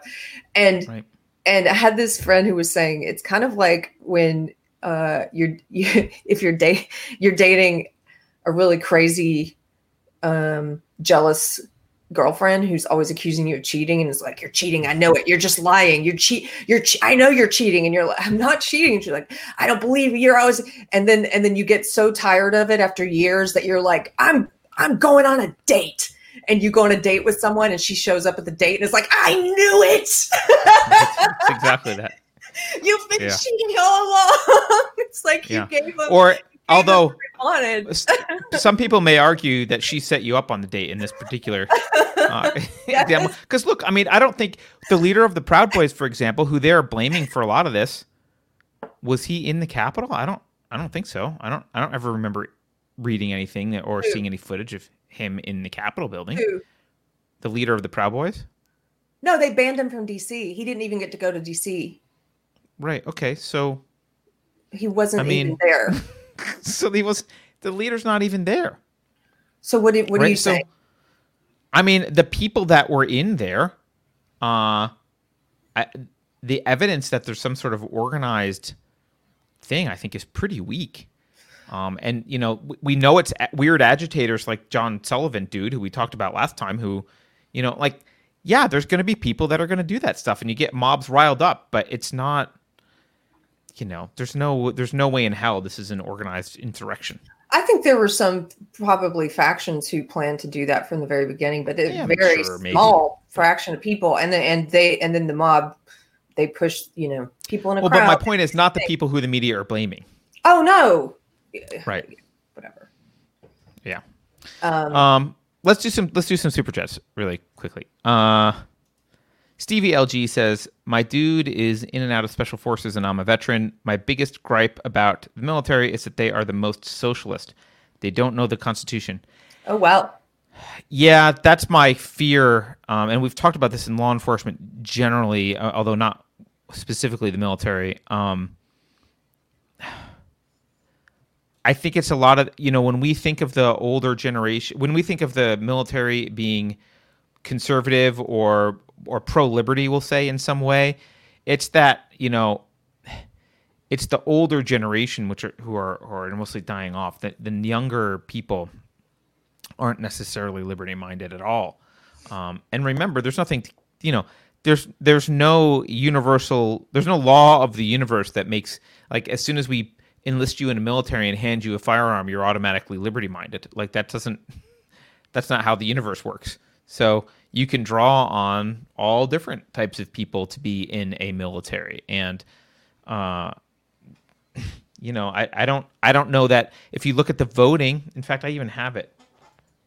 This is not, we don't actually know, but we know from at least polls. Let's see.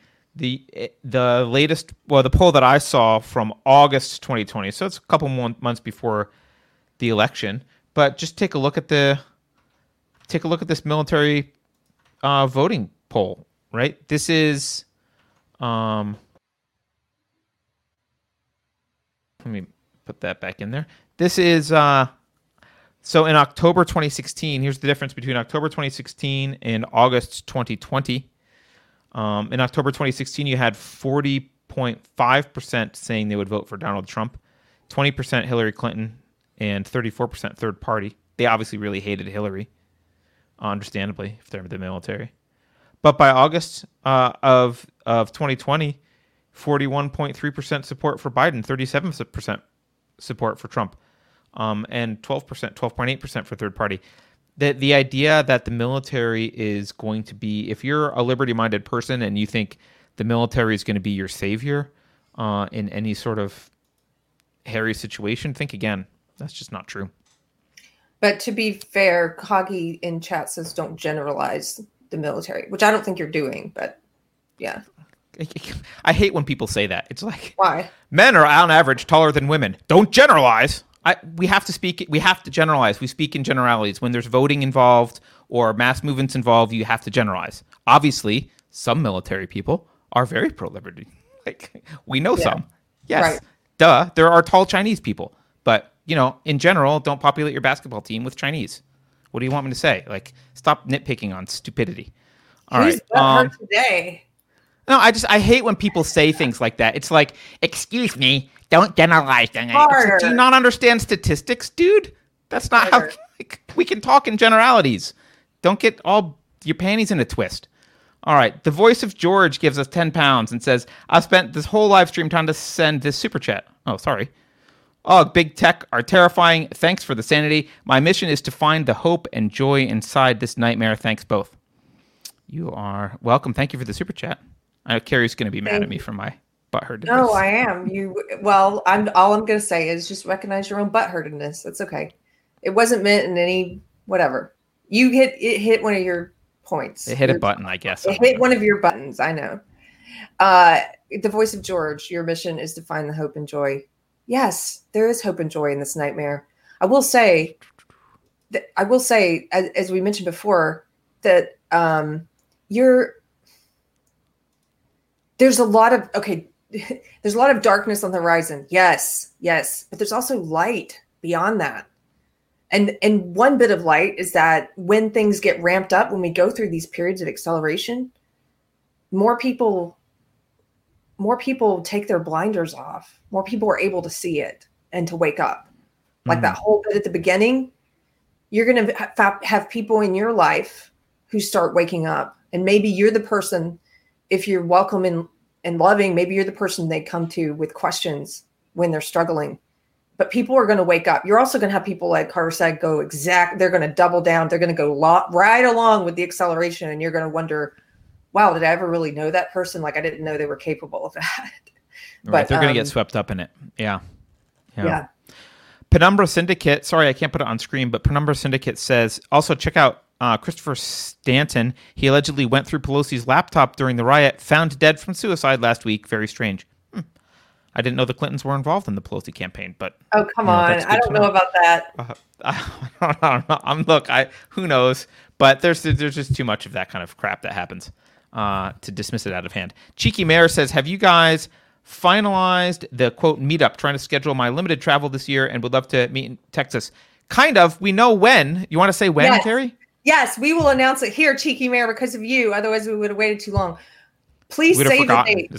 We do not yet have details beyond the dates. Here are the dates. Our Unsafe Space Retreat in Texas is going to be June 12th and 13th. It's a weekend. It's a Saturday and a Sunday.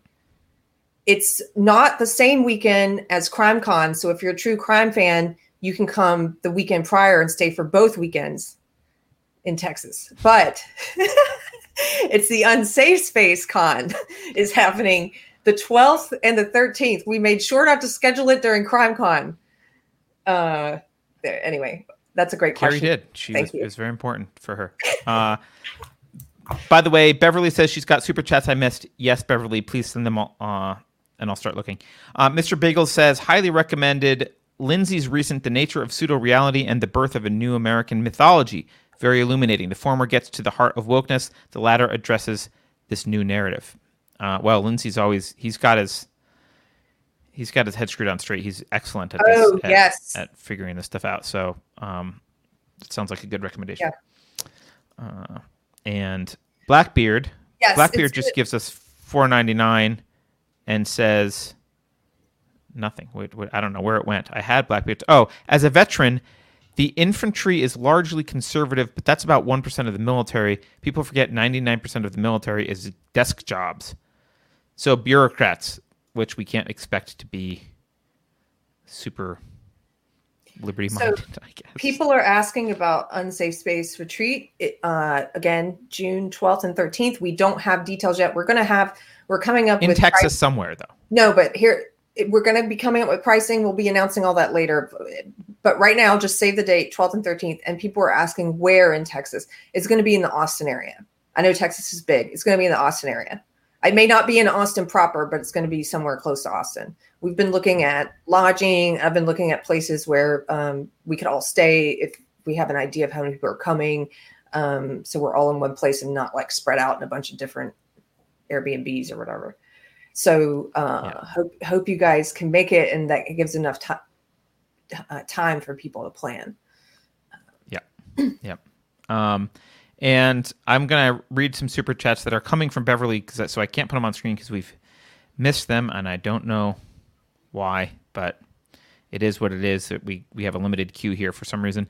The guy Rascal says, want llama hat. That's very clear, Carrie. So you're put on notice. I was at the Gay Rascal. Hey, Gay Rascal, make friends with Heather296.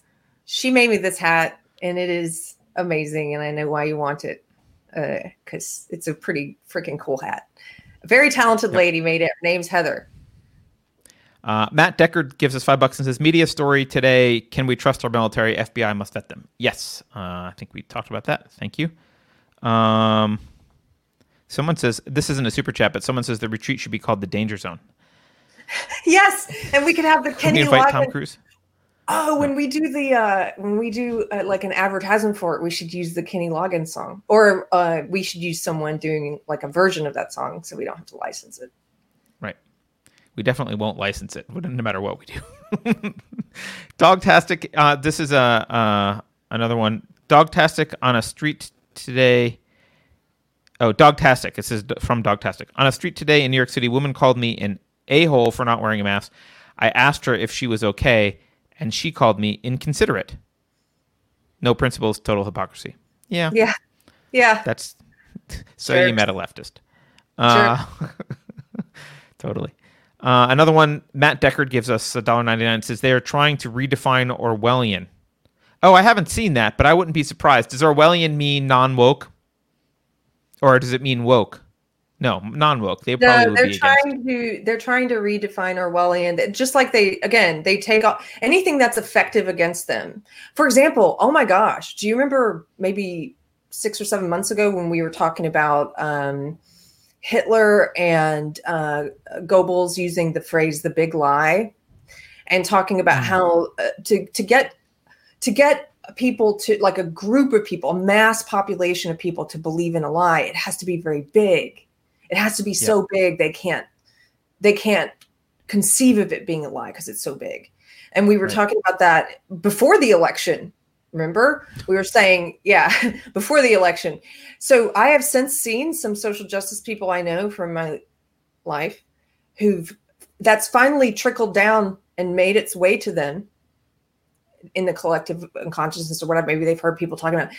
And now they've tried to invert that and say, these crazy Nazi alt-right white supremacists who make up, millions and millions of people in this country, that they believe in the big lie. Like they take anything that's effective and they try to change it. So they also try to, but they usually fail. They fail because they don't really understand what these things are about. I was arguing with one of them a couple days ago and about Orwell, and she claimed to have read 1984, and I was like, I don't think you've read it recently. I think you're lying. You should go back and read it now if you have read before, or else it's a problem with reading comprehension. And you know what they say? They go, Orwell was a socialist, man. It's like, yeah, I know. He was also one of socialism's biggest critics. And if you don't know that, that's because you have not read him. Like, they don't understand. Okay, I'm sending you something. No, it's good. It's good. Let me read a few more. Cheeky Mara says, so excited. Thank you. Need some sane people. Let's see. Beverly's sending me some. Zipitis says, they do realize fascism is and evolved from a form of socialism. Do they realize? I think he's asking. The reason why we think it is right is communists 70 years ago made them right on the compass test. Yeah, right. So a lot of people don't understand the origins. This actually relates back to the origins of Antifa, right? In the Weimar Republic, like in Germany prior to the rise of Hitler, you basically had. If you recall, the Soviet Union was, so this was in the early days of the Russian Revolution, obviously in 1917, and so they were flirting with Marxism, and so that was Russia generally was becoming a power, and so there was a big socialist. There was lots of socialist Marxist ideology permeating Europe, and the counter to that was fascism. And which is obviously a version of, I would argue also fascism is a version of socialism. It's just, it's a different definition of the collective basically, but it's still the collective, primacy of the collective over the individual. And there wasn't really any significant what we would call classically liberal pushback happening in Germany. There wasn't a bunch of people running around saying, no, we should have a constitutional republic and individual rights. Like, that wasn't part of the argument. So the two main factions were the Marxists and the fascists. And so Antifa founded themselves on this, well, we have to oppose the fascists. It was founded in Germany. And so to them, anything that wasn't part of their Marxist movement was by definition fascist, because there really wasn't a lot else, at least not that I'm aware. I'm not an expert in the area. Maybe there was a few people saying something else, but basically those were the two main points. So it was like, well, if you're not with us, you must be with the fascists. You must be a fascist. And so they named themselves Antifa, obviously against fascism, but what they meant was they bought into the dichotomy that there's only two options, fascism or Marxism, and they wanted Marxism. So that's kind of where this kind of came from. And I think the defining of the left and right is one of the most pernicious accomplishments that evil ideology has achieved in the past 100 years, right? Because they have gotten us to talk about this bad ideology versus that bad ideology, and where are you on the scale? Yeah. And they're both bad ideologies. And that is, I mean, think about just the power, the impact that has had on our society. And if you buy into it, if you're someone who buys into it, if you're a Marxist or a fascist, or if you are a social justice person or a white supremacist, you've bought into it. And so you play into this because it makes it so that anybody who criticizes your ideology, you just immediately put them in the other camp. You don't understand what it is you're saying because you yourself have bought into this dichotomy. Social justice is just as evil as white supremacy. Marxism is just as evil as fascism. But these people who can only think it like those are the only two options, and you must be the other one. It's like, no, you don't even you don't understand. You can't see outside of it. Those are not the only two options. And just to be clear, both of them are premised on the idea that the group is superior to the individual from a philosophical standpoint. The needs of the collective outweigh the needs of the individual. So if the collective in Marxism, if the collective dictates that we take over your shop and burn it down and kill you, well, that's for the good of the collective, which is the proletariat in classical Marxism, right? That's the collective. The collective has supremacy over the individual from an ethical perspective.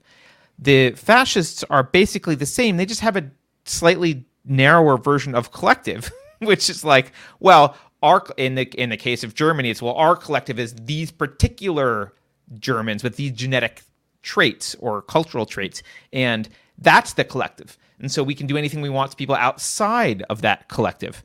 But it's the exact same moral justification. Neither one of them says, actually, one person should be allowed to stand up against everyone else because they have rights.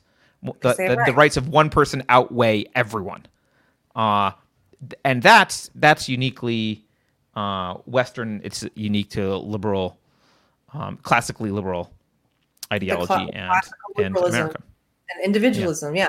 This is why individualism is such a big target. And by the way, that's another word. We didn't see it in the all those headlines, the propaganda that we covered, but you're going to start seeing them openly. We've already seen them in the past year, openly attacking individualism. They're taking off their mask and they're more directly vocalizing who their true opponents are and what their true opponents are. And individualism, the family, these are some of the and you won't see real arguments against this at first.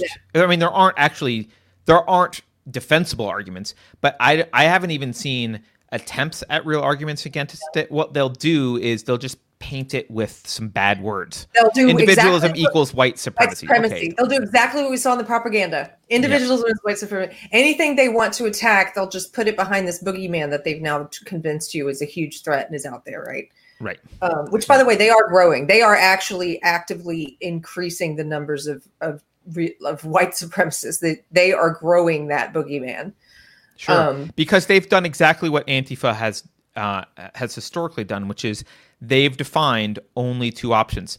There is only collectivism. There's our collectivism and the other kind. Yeah. And that's it. That's it.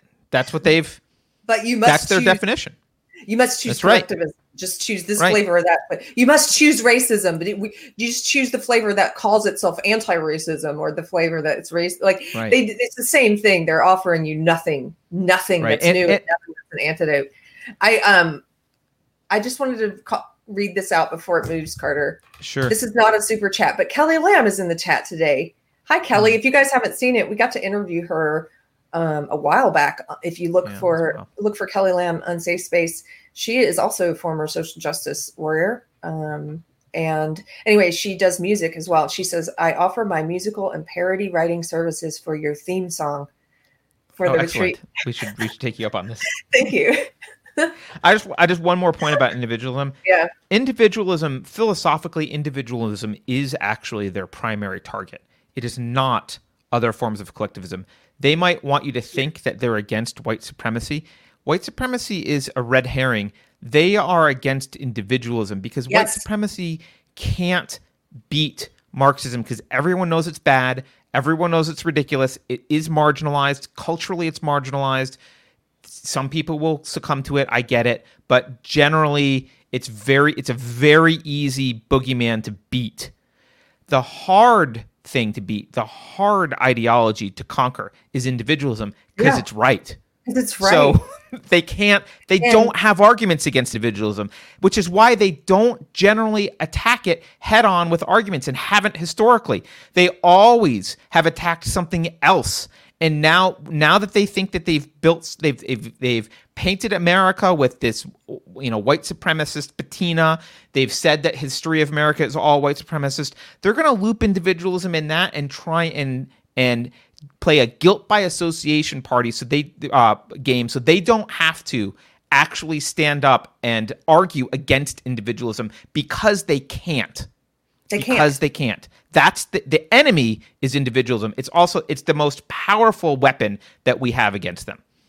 It's what Martin Luther King preached. And by the way, speaking of, it's Martin Luther King Day, and you will notice today, I didn't pull these beforehand, but if it's like last year, you're going to notice social justice Marxists who are trying to, much like they try and change what Orwellian means, and they try anything that's effective against them.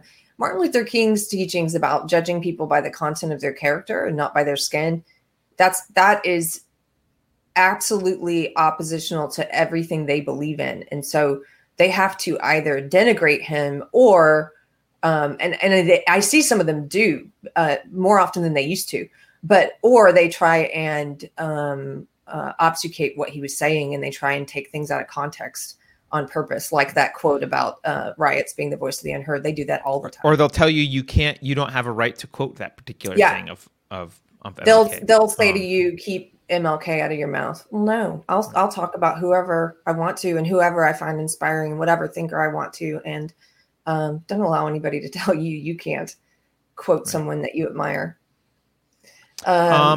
East of Mars says, this is more for that Beverly's queued up that we've missed. East of Mars says, I'm convinced that I did read White Fragility correctly.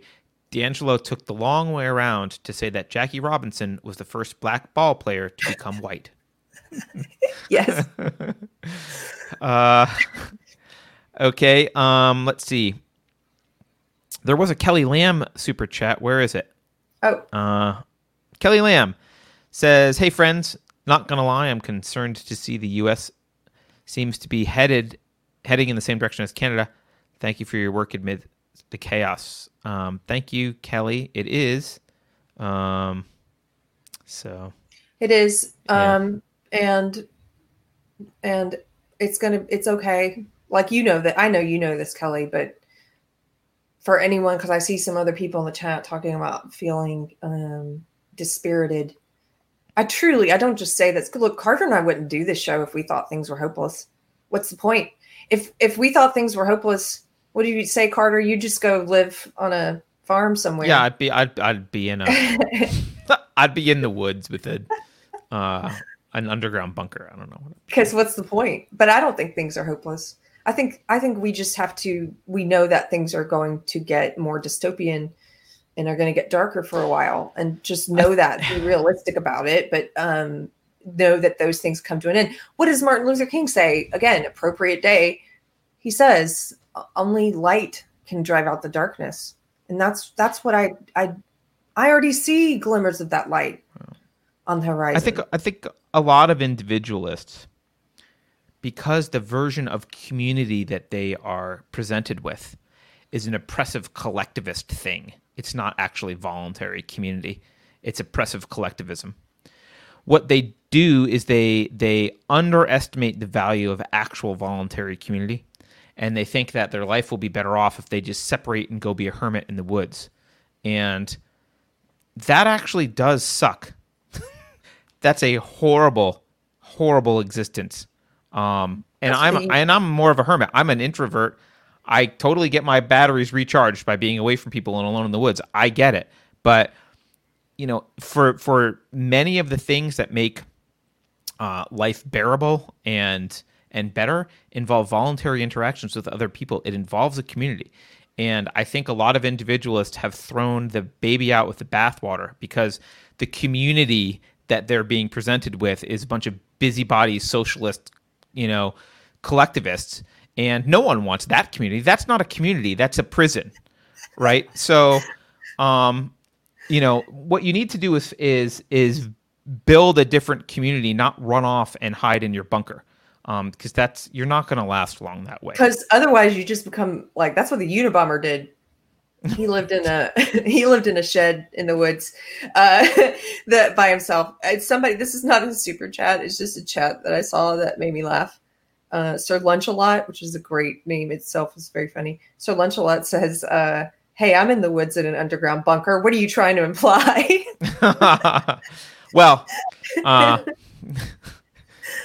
get it. Sir Lunchalot. I'm not saying I don't empathize with you. I just, you know, you might be happy you're having a little bit of a community. You're here, though. At least you have an online community. Azor says, post-COVID, oh, Carter, you sweet summer child. Right. Yeah, well, I just mean post-COVID-19. There will be COVID-21, like some variant XYZ, ABC, like pretty soon. You know, by the time my daughter has grown up, it'll be like, well, don't wear your mask outside. You might get don't forget to wear your mask. You might get a cold. Yeah. Let's see. Azor also says the Democrats have had a long history of accusing the opposition of their actions. How easy it is to free yourself of guilt by blaming the enemy. Was second. Sorry, LOL. I don't know what was second. I don't know about the last part, but yeah. Let's see. Another one I missed. Blackbeard says the infantry, as a veteran, the infantry. Oh, we already read that one. Beverly says Joseph Oakes. We missed one from Joseph Oakes. Can confirm left the Mormon cult. Not sure what he was confirming, but probably some stuff you're saying about cultists. About what it's like to leave a cult when you were talking about leaving your beliefs, actually. Oh, okay. Let's see. The next one. Sorry, we've got a couple actual ones. There's a Samuel Burke. Let me see if I can pull Samuel Burke up on screen. And if I can't, I apologize. Oh, I see that one. I'll read it. Samuel Burke. Let me do some. Samuel Burke says, "I'm feeling anxious. Future looks bleak. Are y'all hopeful? Love y'all show." Thank you, Samuel. And yes, I just addressed this, but I'll say it again. I am hopeful, and we wouldn't do this if we weren't. And that, again, you just have to look at what's beyond the very trying period and that we're about to enter, that we've already entered, and who knows how long it'll last and how bad things will get. But I'm absolutely hopeful. Humanity's been through struggles much worse than this is so far, many times before, and come out on the other side. So even if you're not a believer in God, I mean, I believe in God, and that gives me a lot of peace, because I believe that, and I believe in a creator who has a plan, and I believe in something bigger than like the world. I don't know how to explain that, but the believers, I think, hopefully will know what I mean. But even you don't have to believe in God you can just look at history and look at what humanity's come through before. Yeah, I mean, there's short-term and long-term hope. I mean, I don't Will we eventually emerge from this? Yeah, or we'll destroy ourselves. I mean, yes, I guess. But when I look at the short term, the thing that gives me hope actually, and maybe this will be depressing to people, but it's not to me because I just readjusted my expectations. I do not have hope that we will suddenly vote in liberty-minded people and the country will, as a whole, return to, limited government in some way in the next 20 years. Like, that's not going to happen. That's a pipe dream. Like, put the pot down and, like, think for a minute. That's not where we are. But the largest contingency of freedom-loving, liberty-minded people in the world is here in America, and there are a lot of them. And whether or not we exist as a community within some larger, increasingly authoritarian system, or whether we are able to somehow have a separate community and keep that torch alive, the magic of the United States is not the 50 states. They're not even, there wasn't 50 states when America was founded. The magic of the United States is not the land mass and the particular states that are a part of it. It is the values of that are enshrined in the Declaration of Independence and the Constitution. Those values are alive and well in a large percentage of the population, not everywhere. And we can make sure as a community that those values persist and carry on. And if they can't carry on in the District of Columbia, I don't care. I care that they carry on. And I think there's a lot of reason to believe that they can carry on somewhere in some form with the people that are in the United States right now that still that still value those values. Yeah. Which is why we do the show. You want to read the next one, Maggie? Maggie Ellis says, thank you, Maggie. She says, RE blame for 1/6 and for January 6th. And the fact that the powers that be will use it against us forever. All they needed was one event. It's miraculous that it took as long as it did for people to lash out even a little. They're snakes. I totally agree. People on the right, I will say this as someone who is an observer of, believe it or not, guys, I still consider myself to be on the left, center left maybe now, or, classical liberal. But there's still a lot I'm learning about the right. I'm still learning who different people are in the right. And, but when I look at when I look at conservatives as a whole, or let's say Trump voters, I'm amazed at the restraint. I'm amazed. I think you're not on the left. I think you're starting to drift off the axis, which is I'm in some nomad's land. That's okay. I would like you to drift off the axis. I think it's great. But if someone says to me, is Carrie on the left? I would be like, no, like more classically liberal. Like, you're floating towards classical liberalism, not leftism. I am. Yeah. But in terms of a lot of people who, like we talked at the beginning, they just want to put you in a tribe. Well, people who will now say I'm right wing and all this stuff, and they don't even understand how little I know about the right. Like, I'm still learning. And just as someone who's observing Trump voters, and I'm amazed at the restraint. They were called deplorables for years. They've been called every name in the book: white supremacists, Nazis, fascists. They've been unfriended. They've been shamed publicly. They've lost jobs. They've been dehumanized, and they've been targeted for violence, and they've been lied about. And I just, yes, I agree with you, Maggie. Andrew B, MLK equals multi-ethnic whiteness. Yes, Andrew B. That's actually probably what they would. That's what they would say about him if he were alive today, saying what he said. Then they would say, "Oh my gosh, that's multi-ethnic whiteness." I've been reading some of their hit pieces on him that came out today, by the way. Some of the social justice hit pieces where they try to reimagine, and they're like, "Well, he was okay for that time, but now we've grown tired." And him trying to make us empathize with our oppressor is, not appropriate for today. And like they're just trying to subtly take hits at him. Andrew Joyner, thank you, says, wait. Before we move, sorry. I want to address something. Someone says MLK is boomer liberalism. I don't actually disagree with you. I don't like putting MLK up on a pedestal. He said some great things. Also, some things I don't like about MLK. That's okay. It doesn't mean we can't appreciate the contributions he made and the good things that he said. He said some very great things. It doesn't. Yeah. So, but I do agree. Throwing him up on a pedestal is a little bit boomer. We're not trying to do that at all. The other thing I want to. Who does that? I don't know. The other thing I want to say is the same person says individualism will lose against the collective. I think you mean lose. And it won't. And I just want to reassure people why, in the long run, individualism does not lose against the collective. And the reason for that is individualism is consistent with reality, and collectivism is inconsistent with the nature of reality. And when I say reality, I mean what it takes for humans to live on Earth. Individualism recognizes what's required for individuals to thrive. Collectivism does not. This is why even if collectivism wins for a while, like it did in the Soviet Union, it's why eventually more individualist countries, like the United States, end up seeing more prosperity, greater wealth, and end up ultimately defeating economically the collective.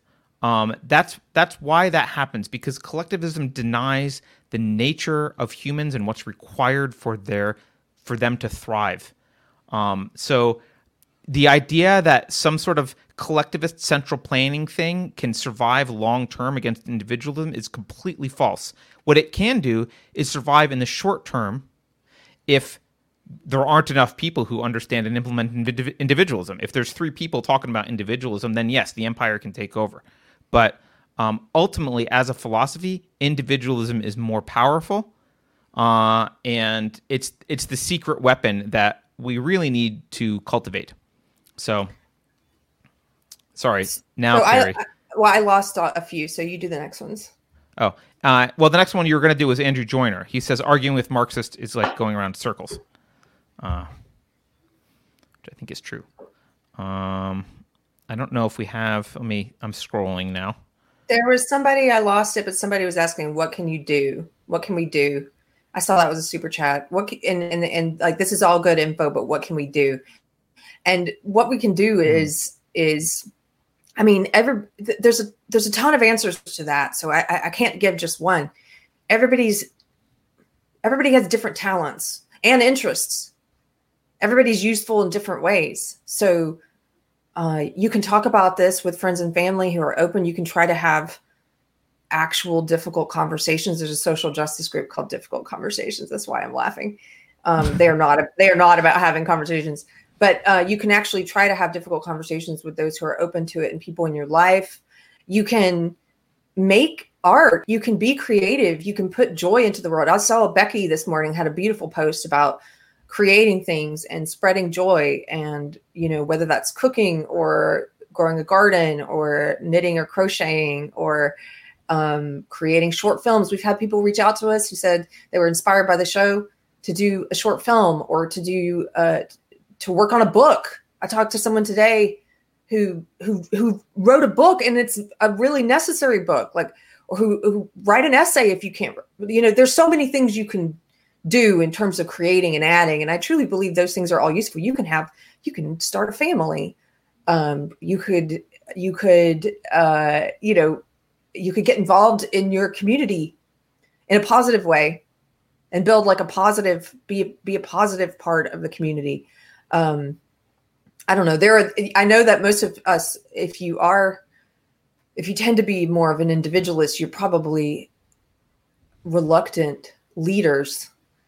But for those of you who are so inclined, you could run for office or try to get involved in that way. I know that's probably not a lot of us who want to do that. But well, look, just standing up for the principles that you believe in, that founded this country, and being an example to people, being a refuge where when people like Carrie was talking about at the very beginning of the show, when they start to question the things around them, being there to welcome them in and bring them in and help and make them part of a community, building your own community, both online and in the real world.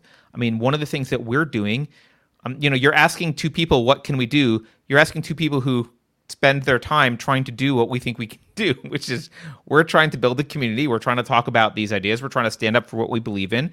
We're trying to, in some cases, just kind of figure out what we believe about some stuff. Sometimes, we get into disagreements or we argue about things or whatever, but we're trying to build an environment whereby we can have the actual conversations that need to be had, and where it is, ironically, actually safe to stand up for what you believe in, and have what would be considered by normies an unsafe conversation. So you don't have to do anything. You don't have to you don't have to go to Mars or do anything that's outrageous. Like you just have to defend Western civilization the best that you can. Yes. Twee Girl's recommendation is that show the world what Biden's policies are doing to your communities is her super chat. So yes, you can do that. Let's see. I'll Fight You Naked says, even when the darkness comes, we can choose to embrace the Rontic honor in fighting for a hopeless cause because it's right. Go down swinging or roll over. I really like that. Yeah. He says swinging. Romantic. Romantic. I was wondering what that word means. Okay, I think that's all of them. And we've gone long, and I have to go. You sent me some weird pictures, and I won't play them. I won't show them. But I'm just curious. I want to throw out. I don't know what's going on in these pictures, Carrie. Oh, well, you can show them. I can't remember why I sent those to you. Somebody was talking about masks, I think. I don't often wear the mask. I very rarely wear it, but I do occasionally put it on. And when I do wear it, I just like to have fun with it. Usually it's like go big or go home. I went on a date the other night, and so I wore this one because it's just. Here, I'll show it.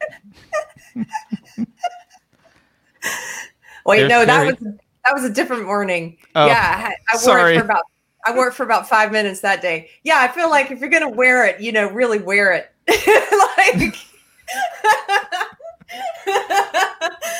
I guess. People, hey, I'm one of you guys. Look, I'm much more virtuous than you. Look how big this one is. Oh, that's when I went on my romantic date. Yeah, I walked through the restaurant like that, just for fun. just for fun. Then I got to the table, and the poor little waiter was so sweet and just sincere, and he was like, "Oh, thank you so much for wearing that. But we do have masks at the front. You can ask for one of our masks next time if you want." I was like, "No, I like this one. What's wrong with it? I'm super, super protected." Anyway. You look like you're going to the gallows. I know. The best part is that I can see through that mask. Actually, I can really breathe well from that one. It was I got it back when I was shooting a lot. And anyway, the best part was just watching people's reactions when you walk through a fancy restaurant like that. It's kind of funny. Anyway, have fun with it. If you got to wear it, have fun with it. Make everyone else feel awkward because they don't mind making you feel. How weird is it that we have to wear these things 6 steps to get to our table? It's so stupid.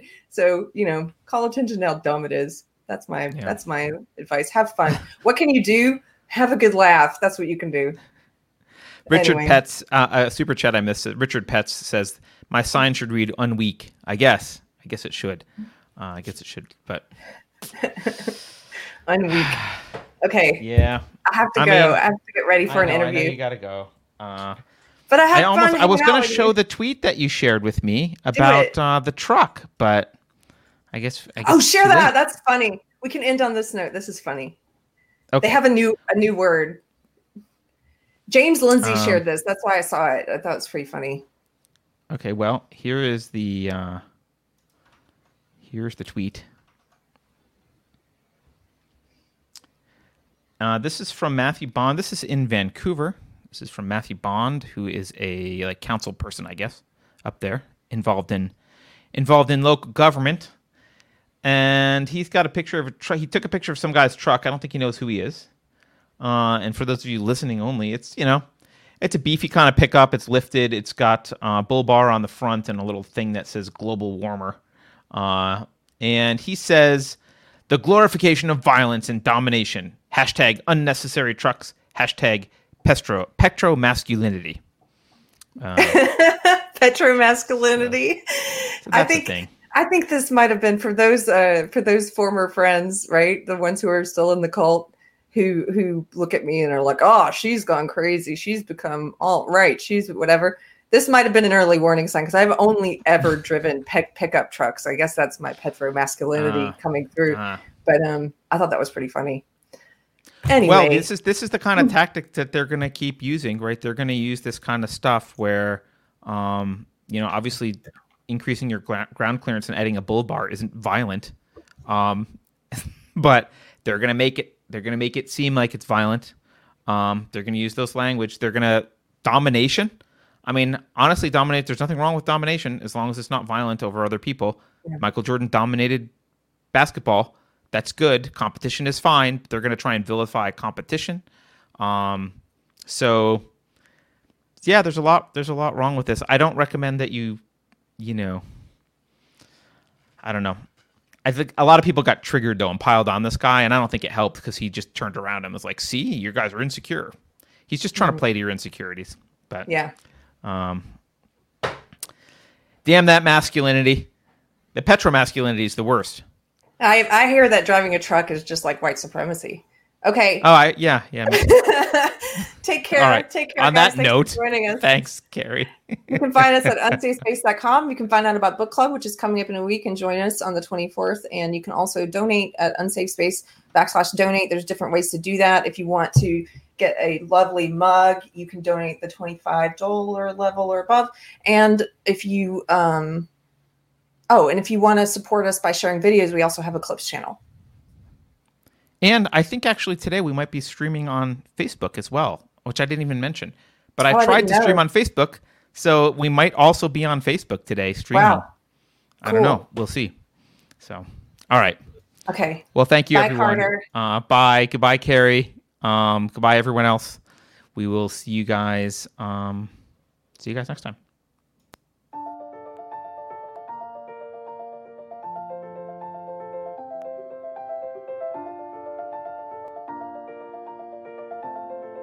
Thanks for watching. If you're new to the channel, we have a deep content library that includes interviews with everyone from Mike Cernovich to Megan Murphy, so go check it out. If you'd like to see more, please consider supporting the show by visiting unsafespace.com/donate. You can find us on all the major social media platforms, at least for now, and you can find a community of like-minded individuals on our Unsafe Space chat on Telegram. See you there.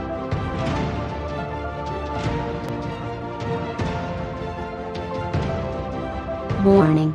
This is an unsafe space. Dangerous ideas have been detected. The content of this production has not been authorized by the Cathedral. Pay no attention to it. For your protection, the following co-conspirators have been unpersoned and marked for cancellation. 大家好， Welcome to Very American Social Credit System. 祝好运。 Here's a fun fact. Voting incorrectly is now considered a willful act of sedition. If you think about it, no one should be allowed to express opinions. But don't. Think about it, I mean. That's not your job. Thinking has been scientifically proven to be less efficient than compliance. Did you know that research indicates that humans are the only species who prefer captivity?